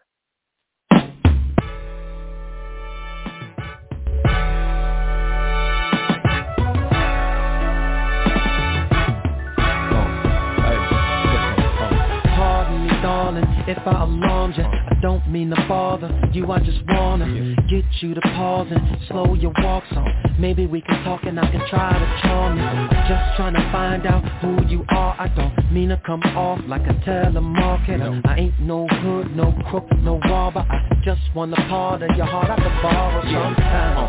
And maybe I can call you up, and maybe I can take you out. So let's exchange digits and later arrange digits, either your fake or mine, yeah. This a different type of commitment, yeah. I'm talking about a true friendship, yeah. Someone I can depend on and be down no matter what. Let me know if you with it, cause girl, it'll be fly. You want my B-U-E-D-Y. Don't be shy, give it a try. I could be yours and you could be mine, girl. I can't lie, it'll be fly. You want my B-U-E-D-Y. Don't be shy, give it a try. I could be yours and you can be mine. Hey, sorry if I come off disrespectful or my convo is a little bit too sexual, but damn, it's incredible. Be more flexible, cause the context of this text is special. But wait, let me explain it. A buddy is an equal beneficial arrangement. A buddy is a buddy that yeah, right there. I used to love that damn song. Hey, it's the CC Show. We are in overdrive. Hey, I am trying to get some of the stories out that I was supposed to talk to y'all about during the show. Okay, let me get this one out, okay? This was about that critical race. I wanted to talk about that today. Critical race theory. Let me see. New York Post talked about it, the critical race theory. A lot of people have been going off about this critical race theory. And, you know, I said, it's just got to be something some white liberal came up with. It sounds like it to me, okay? But this is according to the New York Post. It says, what critical race theory is really about. It says critical race theory is fast becoming America's new institutional orthodoxy, yet most Americans have never heard of it, and those who have don't understand it, okay? This must change. We need to know what it is so we can know how to fight it. To explain critical race theory, it helps to begin with a brief history of Marxism. Originally, the Marxist left built its political program on the theory of class conflict. Karl Marx believed that the primary characteristic of industrial societies was imbalance of power between capitalists and workers. The solution to that imbalance, according to Marx, was revolution. The workers would eventually gain consciousness of their plight, seize the means of production, overthrow the capitalist class, and usher in a new socialist society. During the 20th century, a number of regimes underwent Marxist-style revolutions, and each ended in disaster. Socialist governments in the Soviet Union, China, Cambodia, Cuba, and elsewhere racked up body count nearly 100 million people. They are remembered for gulags, show trials, executions, mass starvations. In practice, Marx's ideas have unleashed man's darkest brutality. Okay, so they're talking about Marx. They said, but rather than, they're saying something, now let me go down here. It says, but rather than abandon their political project, Marxist scholars in the West simply adapted their revolution theory to the social and racial unrest of the 1960s. Abandoning Marx's economic dialectic of capitalists and workers, they substituted race for class and sought to create a revolutionary coalition with a dispossessed base of racial and ethnic categories. Fortunately, these early proponents of revolutionary coalition in the U.S. lost out in the 1960s to the civil rights movement, which sought instead the fulfillment of American promises of freedom and equality under the law.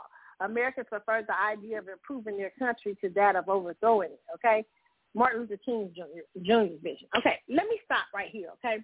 Because that is true. I'm not, listen, I believe that society should be made up of a number of, I think capitalism, even though capitalism is the main ideology, one of the main ideologies in America, we do have a little bit of socialism when you look at, but I think that there should be, capitalism should be the main construct, because I'm not against free markets, but I do believe that there should be sometimes restrictions on free markets, and I also believe that sometimes some socialism mixed with capitalism makes can create some great things. Okay, however, okay, I understand that when white liberals, they love to hide up under, they're white supremacists too, some of them, not all of them, but some of them are.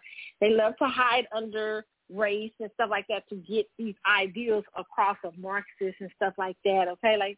But however, Black America's plight with racism is much different. It's I agree with it, one of equality, one of civil rights, one of reparations, and things like that. It's not Black people asking the government to take care of us. It's Black people asking the government to give us what is owed to us. And we shouldn't get that mixed up with the idea of critical race theory. And that's what shit like critical race theory wants to indoctrinate the kids. Here's the thing. And then another thing is I think that stuff like that should be in college where people have the choice to learn about things like that. Now, as far as America's history is concerned, America's always been lackluster in teaching its history, okay? While I had great history teachers growing up, so I had a lot of Black American teachers and stuff like that, I also had grandparents who were big on reading and things like that. So I got information, okay, outside of the classroom and stuff like that. So I understand that all kids don't get that and stuff like that. But here's the thing. It's going to be up to us to educate ourselves on things that the American school system does not want to educate their children on. And when you don't want to discuss race and stuff, I'm not here to beg white people to look at their history and see where the fuck they went wrong. Because they know very well what the fuck. Like a lot of times I think a lot of white conservatives, not all white conservatives, but a lot of them, be out here gaslighting Black people about racism. But there is no racism. It's gaslight. I don't pay no attention. That's because they know Black people are an emotional bunch. They know we're going to respond emotionally and be pissed the fuck off and everything like that. No, okay, whatever. You have had a 400-year construct. You've been able to get over on us for quite some time. We need our checks. Run us our checks. This is where we need to have a clear, concise thing with them and not get into the idea of critical race theory and getting the idea of classrooms and stuff. Ain't nobody begging you to fucking see anything, okay? You know, as a matter of fact, I say the white man in America knows more than anybody what the fuck is going on, okay? They understand history more than any fucking body. They don't need a critical race theory class. It could tell them to be right and to teach our children to do the right thing. Okay? It is up to us as a people. We waste our energy on shit like that. That's white liberals trying to get some shit passed so they can fight against white conservatives. We ain't got shit to do with that. We came for our one thing. We want to make sure that it's equality in America, and we want to make sure we get our checks. Show us the money you owe us, okay? Other than that, all this argument about critical race theory, you don't want to learn about that, that's fine by me. You ain't got to learn a damn thing, okay? You don't want to teach your kids the dynamics of race. If you want to be under the delusion, which I know you're not, of that there is no racism in America, go quite ahead. You hurt yourself, okay? Because as America begins to crumble because we won't see truth, then you'll understand. Okay, but however, Black people can see their own truth. Okay, you can see your own truth and start to build a situation where you educate yourself, where you know. Okay, I believe white people who say there's no racism very much know the real answer to that. They're in denial. No, they're not in denial. They just gaslight. And it is what it is. That often happens to the narcissists in society. Narcissists love to gaslight, okay? And when you are a group of people, and this is not all white people, but when you are a group of people that have been given privilege and society has been surrounded around you and about you, you may have a narcissistic vibe to you. Has a group. That doesn't mean all white people. That means some who tend to carry out the ideas of white supremacy and who have power. The world changes, you're going to look like the dinosaur. Oh, whatever. Ain't nobody going to beg them to do the right thing. okay? But black people, you can do the right thing for yourself by educating yourself, by getting clear and concise ideas around politics and the things that you want as a people and coming forth with them, okay?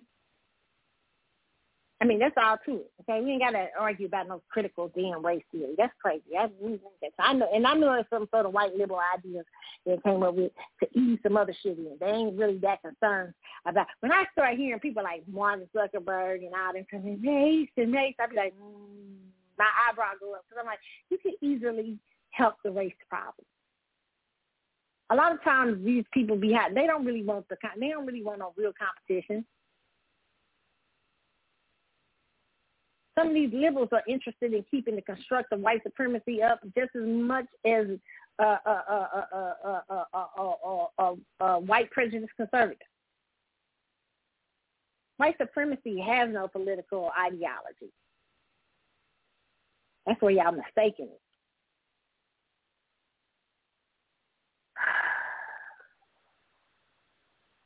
So I had to talk about y'all. Y'all like, Carlotta, I need to get that off my chest because, I mean, it's just like really. Okay, and Tamika Mallory. They're out here in these streets trying to reestablish Tamika Mallory. Oh, Lord.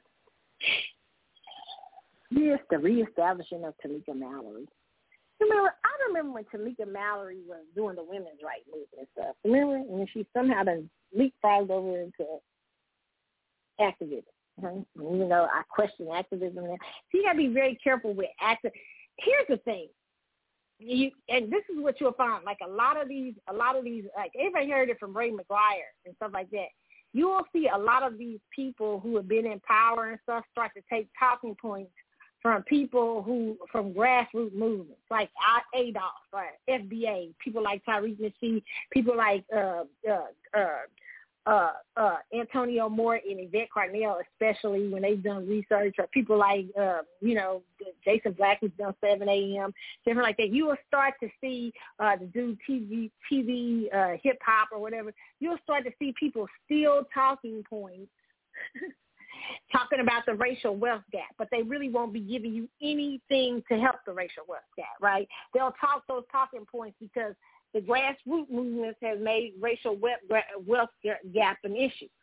Grassroots movements like Yvette Carnell and ADOS, I said, and Antonio Moore have made even though I don't agree with everything they say, they have really made a real movement of understanding lineage in America and understanding the stats behind African Americans' problems, okay, and what is going on with us financially. You got people like Tariq Nasheed and them who have also made arguments in that, the economic people like Jason or what's his name, Powernomics, or Boyce Watkins. There's so many people out here that are on the fringes that these people take talking points from. Still, they talking points, but look like they're for black empowerment, but they're really ran by corporations and stuff like that. Tamika Mallory has become such a beast. And I ain't mad at her. You know, sometimes you got to do what you got to do to get some cash. Tamika Mallory talks Ma'Khia Bryant on Red Table Talk. Now, I'm not saying that she doesn't have any worth in this game. I'm just saying that she may have been a little compromised. She may sound a little more like a Democratic operative instead of an advocate for black empowerment. Because when you move in these type of circles, you can't sound like an advocate for black empowerment. You have to sound like a Democratic operative and not an advocate. Black empowerment comes out of Democratic operativism. That's these type of. So then you know that the construct is kind of fake, right? But it says she deserves the same care and attention for someone to advocate for her and her situation, even though she may have had a night, Mallory says in an exclusive clip. This week's episode of Red Table Talk will focus on how black women's invisibility affects their mental health access to reliable health care and even how their lives are valued by others. Jada Pinkett Smith, Willow Smith, and Adrienne Banfield Norris, a.k.a. Yami, will be joined by social justice leader Tamika Mallory. I don't consider Tamika Mallory that. But she's now calling herself a social justice leader. I think that's better. She can't be an advocate anymore. She's doing commercials for Cadillac. okay? She's clearly going to be compromised when the more that you start doing advertisements and stuff, the more we're going to be, if I start doing advertisements, there's going to be some compromise here, okay? So I've never called myself an advocate. I don't feel I'm an advocate. I feel like I'm a black person telling y'all the truth on the show, as much as I can tell you the truth, as much as the truth I know, okay, which can be ever-changing. But who reveals that feeling invisible led to her own struggles with addiction. We were also meeting, and so she's got, and I heard on this show, let me see, she talks a lot about different things. But the thing is, they're rebranding Tamika Mallory right now because she took a big hit by doing a Cadillac commercial, okay? Because sis needs to get paid. Sis needs her money out in these streets. But I hope she understands, and I hope that everybody, I actually think Tamika Mallory has been from the beginning a person that's put in place to subvert sometimes, and this is not to diss her, but to subvert voices like Yvette Carnell. I mean, they're never going to invite Yvette to Red Table Talks. They should. You get a great discussion. But they're never going to invite Tariq Nasheed to Red Table Talks. They should. Or Dr. Umar. Or Dr. Boyce Watkins. Maybe Dr. Boyce gets more of a chance than anybody. Or the man who wrote Power Economics. I mean, you know, the Breakfast Club ventures out and does it every now and then. But that's because the Breakfast Club has to keep that black audience there. That very, you know, they have to keep it. So every now and then they'll go out and fish on a limb and get some out there people, right? So they can, you know, they can stay competitive. So, yeah, I see the rebranding of Tamika Mallory going on. Not surprised there. Okay? And, hey, whatever sis feels like she has to do to speak out and stuff, you know, at least she's doing it, okay? I mean, you know, she's going to be more for speaking for Democrats stuff. But for black advocacy should not have any political alliance, in my personal opinion, because it's political alliances stop you from doing real work. You might, now, that doesn't mean that advocates don't have a certain lean. Like, you may be an advocate and have a lean towards conservatism or a lean towards a lean towards the left. However, I don't think you should limit yourself to that. So I believe black advocacy has to be able to talk to all parties to get things done. But the problem is with a lot of black advocates and what's happening with the Democratic Party is being threatened by the fringes coming out saying, hey, this party isn't doing much to us.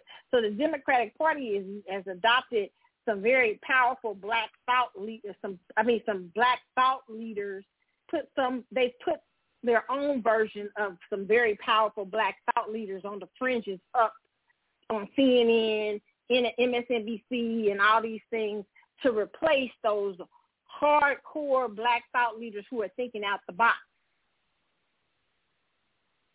So they don't want y'all to see them. So they bring out people like Tamika Mallory. They put their own people up.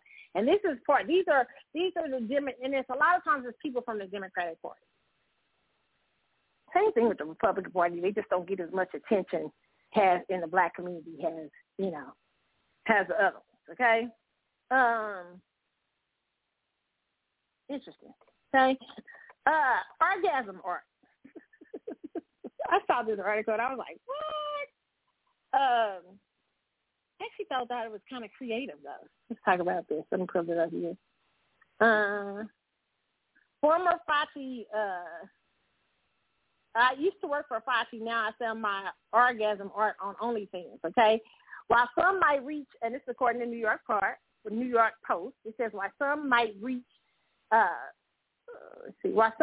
for a cigarette in the moments after climaxing, Hannah Sanford prefers a paintbrush. The former scientist has made a lucrative career out of painting abstract visualizations of her own orgasms, often in the nude or in sexy lingerie. I really focus on the feeling I had in my body and channel it through me out into the canvas, Sanford told the Post. It's a creative release. Sanford, who was formerly employed under the leadership of Dr. Anthony Fauci at the National Institute of Allergy and Infectious Disease, now sells her so-called orgasm art for $500 a pop. Shit. The work is mostly peddled on Sanford's OnlyFans platform, where subscribers watch Sanford perform sex acts either solo or in tandem with her partner, Jay Lucas. The video packages always includes the 44-year-old interpreting her moments of ecstasy in abstract, either in oil or watercolor. What she wears or doesn't wear depends on my mood. It'll be either nude or wearing lingerie. I mean, you know, you got a fucking scientist right now out here in these streets painting and having fucking sex on OnlyFans. This is how far we've come. This is the fucking fall. Sanford has sold dozens of resulting paintings. Her paintings look nice, though. I thought one. Okay, which also in the feature style. I mean, it's not really that great, but it's just the whole idea behind it. Like, you know, like I don't really think like there's certain artists. I'm not gonna say no names that you look at their shit and you like, what the fuck? But it's actually the idea behind it, or what they meant behind it. Sometimes that makes the painting or artwork so great. And I think this is a brilliant, like, kind of weird creative idea. And I would buy it from her just because I like the creativity of it. So I thought that was pretty dope. So, so I thought that was interesting. But you guys check her out on OnlyFans. It's Hannah Sanford, okay? Very interesting, okay? So that, y'all, I think that's it. Is that my last story? I think so. Okay, let me see here. I didn't talk to y'all about the black man up here robbing people with the ski mask on. Oh, I didn't talk to y'all. Oh, this is the last of Molly Ma, since it's the prison prostitution case, and I didn't talk about the dude who the R&B singer, the songwriter who got sentenced for killing his girlfriend. But I'm gonna let the Molly Ma story be the last story. I wanted to end it on the OnlyFans. That's such a nice note to end it on. Well, maybe I'll leave it on there. Y'all know Molly Ma went to jail, okay, for sentenced to prison in Las Vegas for prostitution case. We'll save that for maybe another show. We'll save that one. That was what my story was attached to, y'all. I was going to tell y'all one of my side. Remember I told y'all I had a fun sidebar story for y'all? Okay. I'm going to give it to y'all anyway. This is the last story of the day. Y'all going to be like, Carlotta! I tell you about the time I might have been dating a pimp and didn't know it. You're like, oh, no, Carlotta. No. It wasn't no hookering out here, okay? Hell with that. No, I used to date this guy who was really good looking. I mean, he was gorgeous. He was beautiful. I mean, women liked him. He was like this manager of this big clothing thing or whatever, and women just was in love with him. They would pass by. Women was just out there for this dude. Okay, I was going to tell this story with the Molly Ma story, but I'll end it on this because it's just the fuck, I don't know. And I never knew the truth, by the way. This is just a sidebar story, okay? Women thought he was so fine, right? He was beautiful. He was extra gorgeous. And so, like, he would always be having these big meetings and stuff. And I didn't know it was, like, usually with well-to-do white men. You know, I thought to myself, what the fuck? Like, where's he having all these meetings, whatever stuff, whatever. Never asked. It never occurred to. And then one of my friends said to me, after we stopped dating, one of my friends said, you know what they were doing, right? I was like, what? They was like, they had, like, it was girls. All the girls were consensual, but a lot of girls who was running, prostitute ring from. I was like, what the fuck? Like, I never would have known. I never knew that. Now, never approached me about none of that. Knew never not to. Knew my whole family, everything. Okay, my family would have whooped his ass. But it was interesting. Very well-to-do, very put together. To this day, I don't know the truth, but I heard it from a friend. God damn. So it's people that's involved in sex trafficking out in these streets that and I still to this day don't know if it's a true story, right? But I did used to know this weird shit going on. That's my crazy-ass story of the day. That's y'all crazy-ass sidebar. Now, I was going to give y'all with the Molly Miles story, but I ended with that crazy-ass. I love this damn show. Y'all like, Carlotta, you are a fucking... And that is the end of the show. That's the end of Overdrive. Thank you guys for hanging out with me like you do every week. Remember, you can hit me up on the Carlotta Chatwood Facebook page. Hey, and shout out, there's a young man who sent me his information. You sent me a lot of information. He tours of Africa and stuff like that. I am getting to you. If you're listening to this show, I have not forgot about you. I'm getting to you, okay? I want you on the show. We'll talk. We'll get to it, okay? But listen. For those of you, if you want to hit me up, you can hit me up on the Carlotta Chatwood Facebook page. You can also hit me up on C Chatwood Show and Carlotta72. Those are both my Twitter handles, okay? You can also hit me up on Carly's_Galaxy, which is my Instagram page, okay? Thank you guys so much for hanging out. Y'all have a wonderful week since it's Janet's birthday tomorrow. Happy birthday, Janet. I forgot to say that, my boo. Janet's birthday is tomorrow. We're going to end it with Can't Be Good. It's the CC Show. I'm Carlotta. I will see y'all. I can't believe I let this happen to me. It always ends up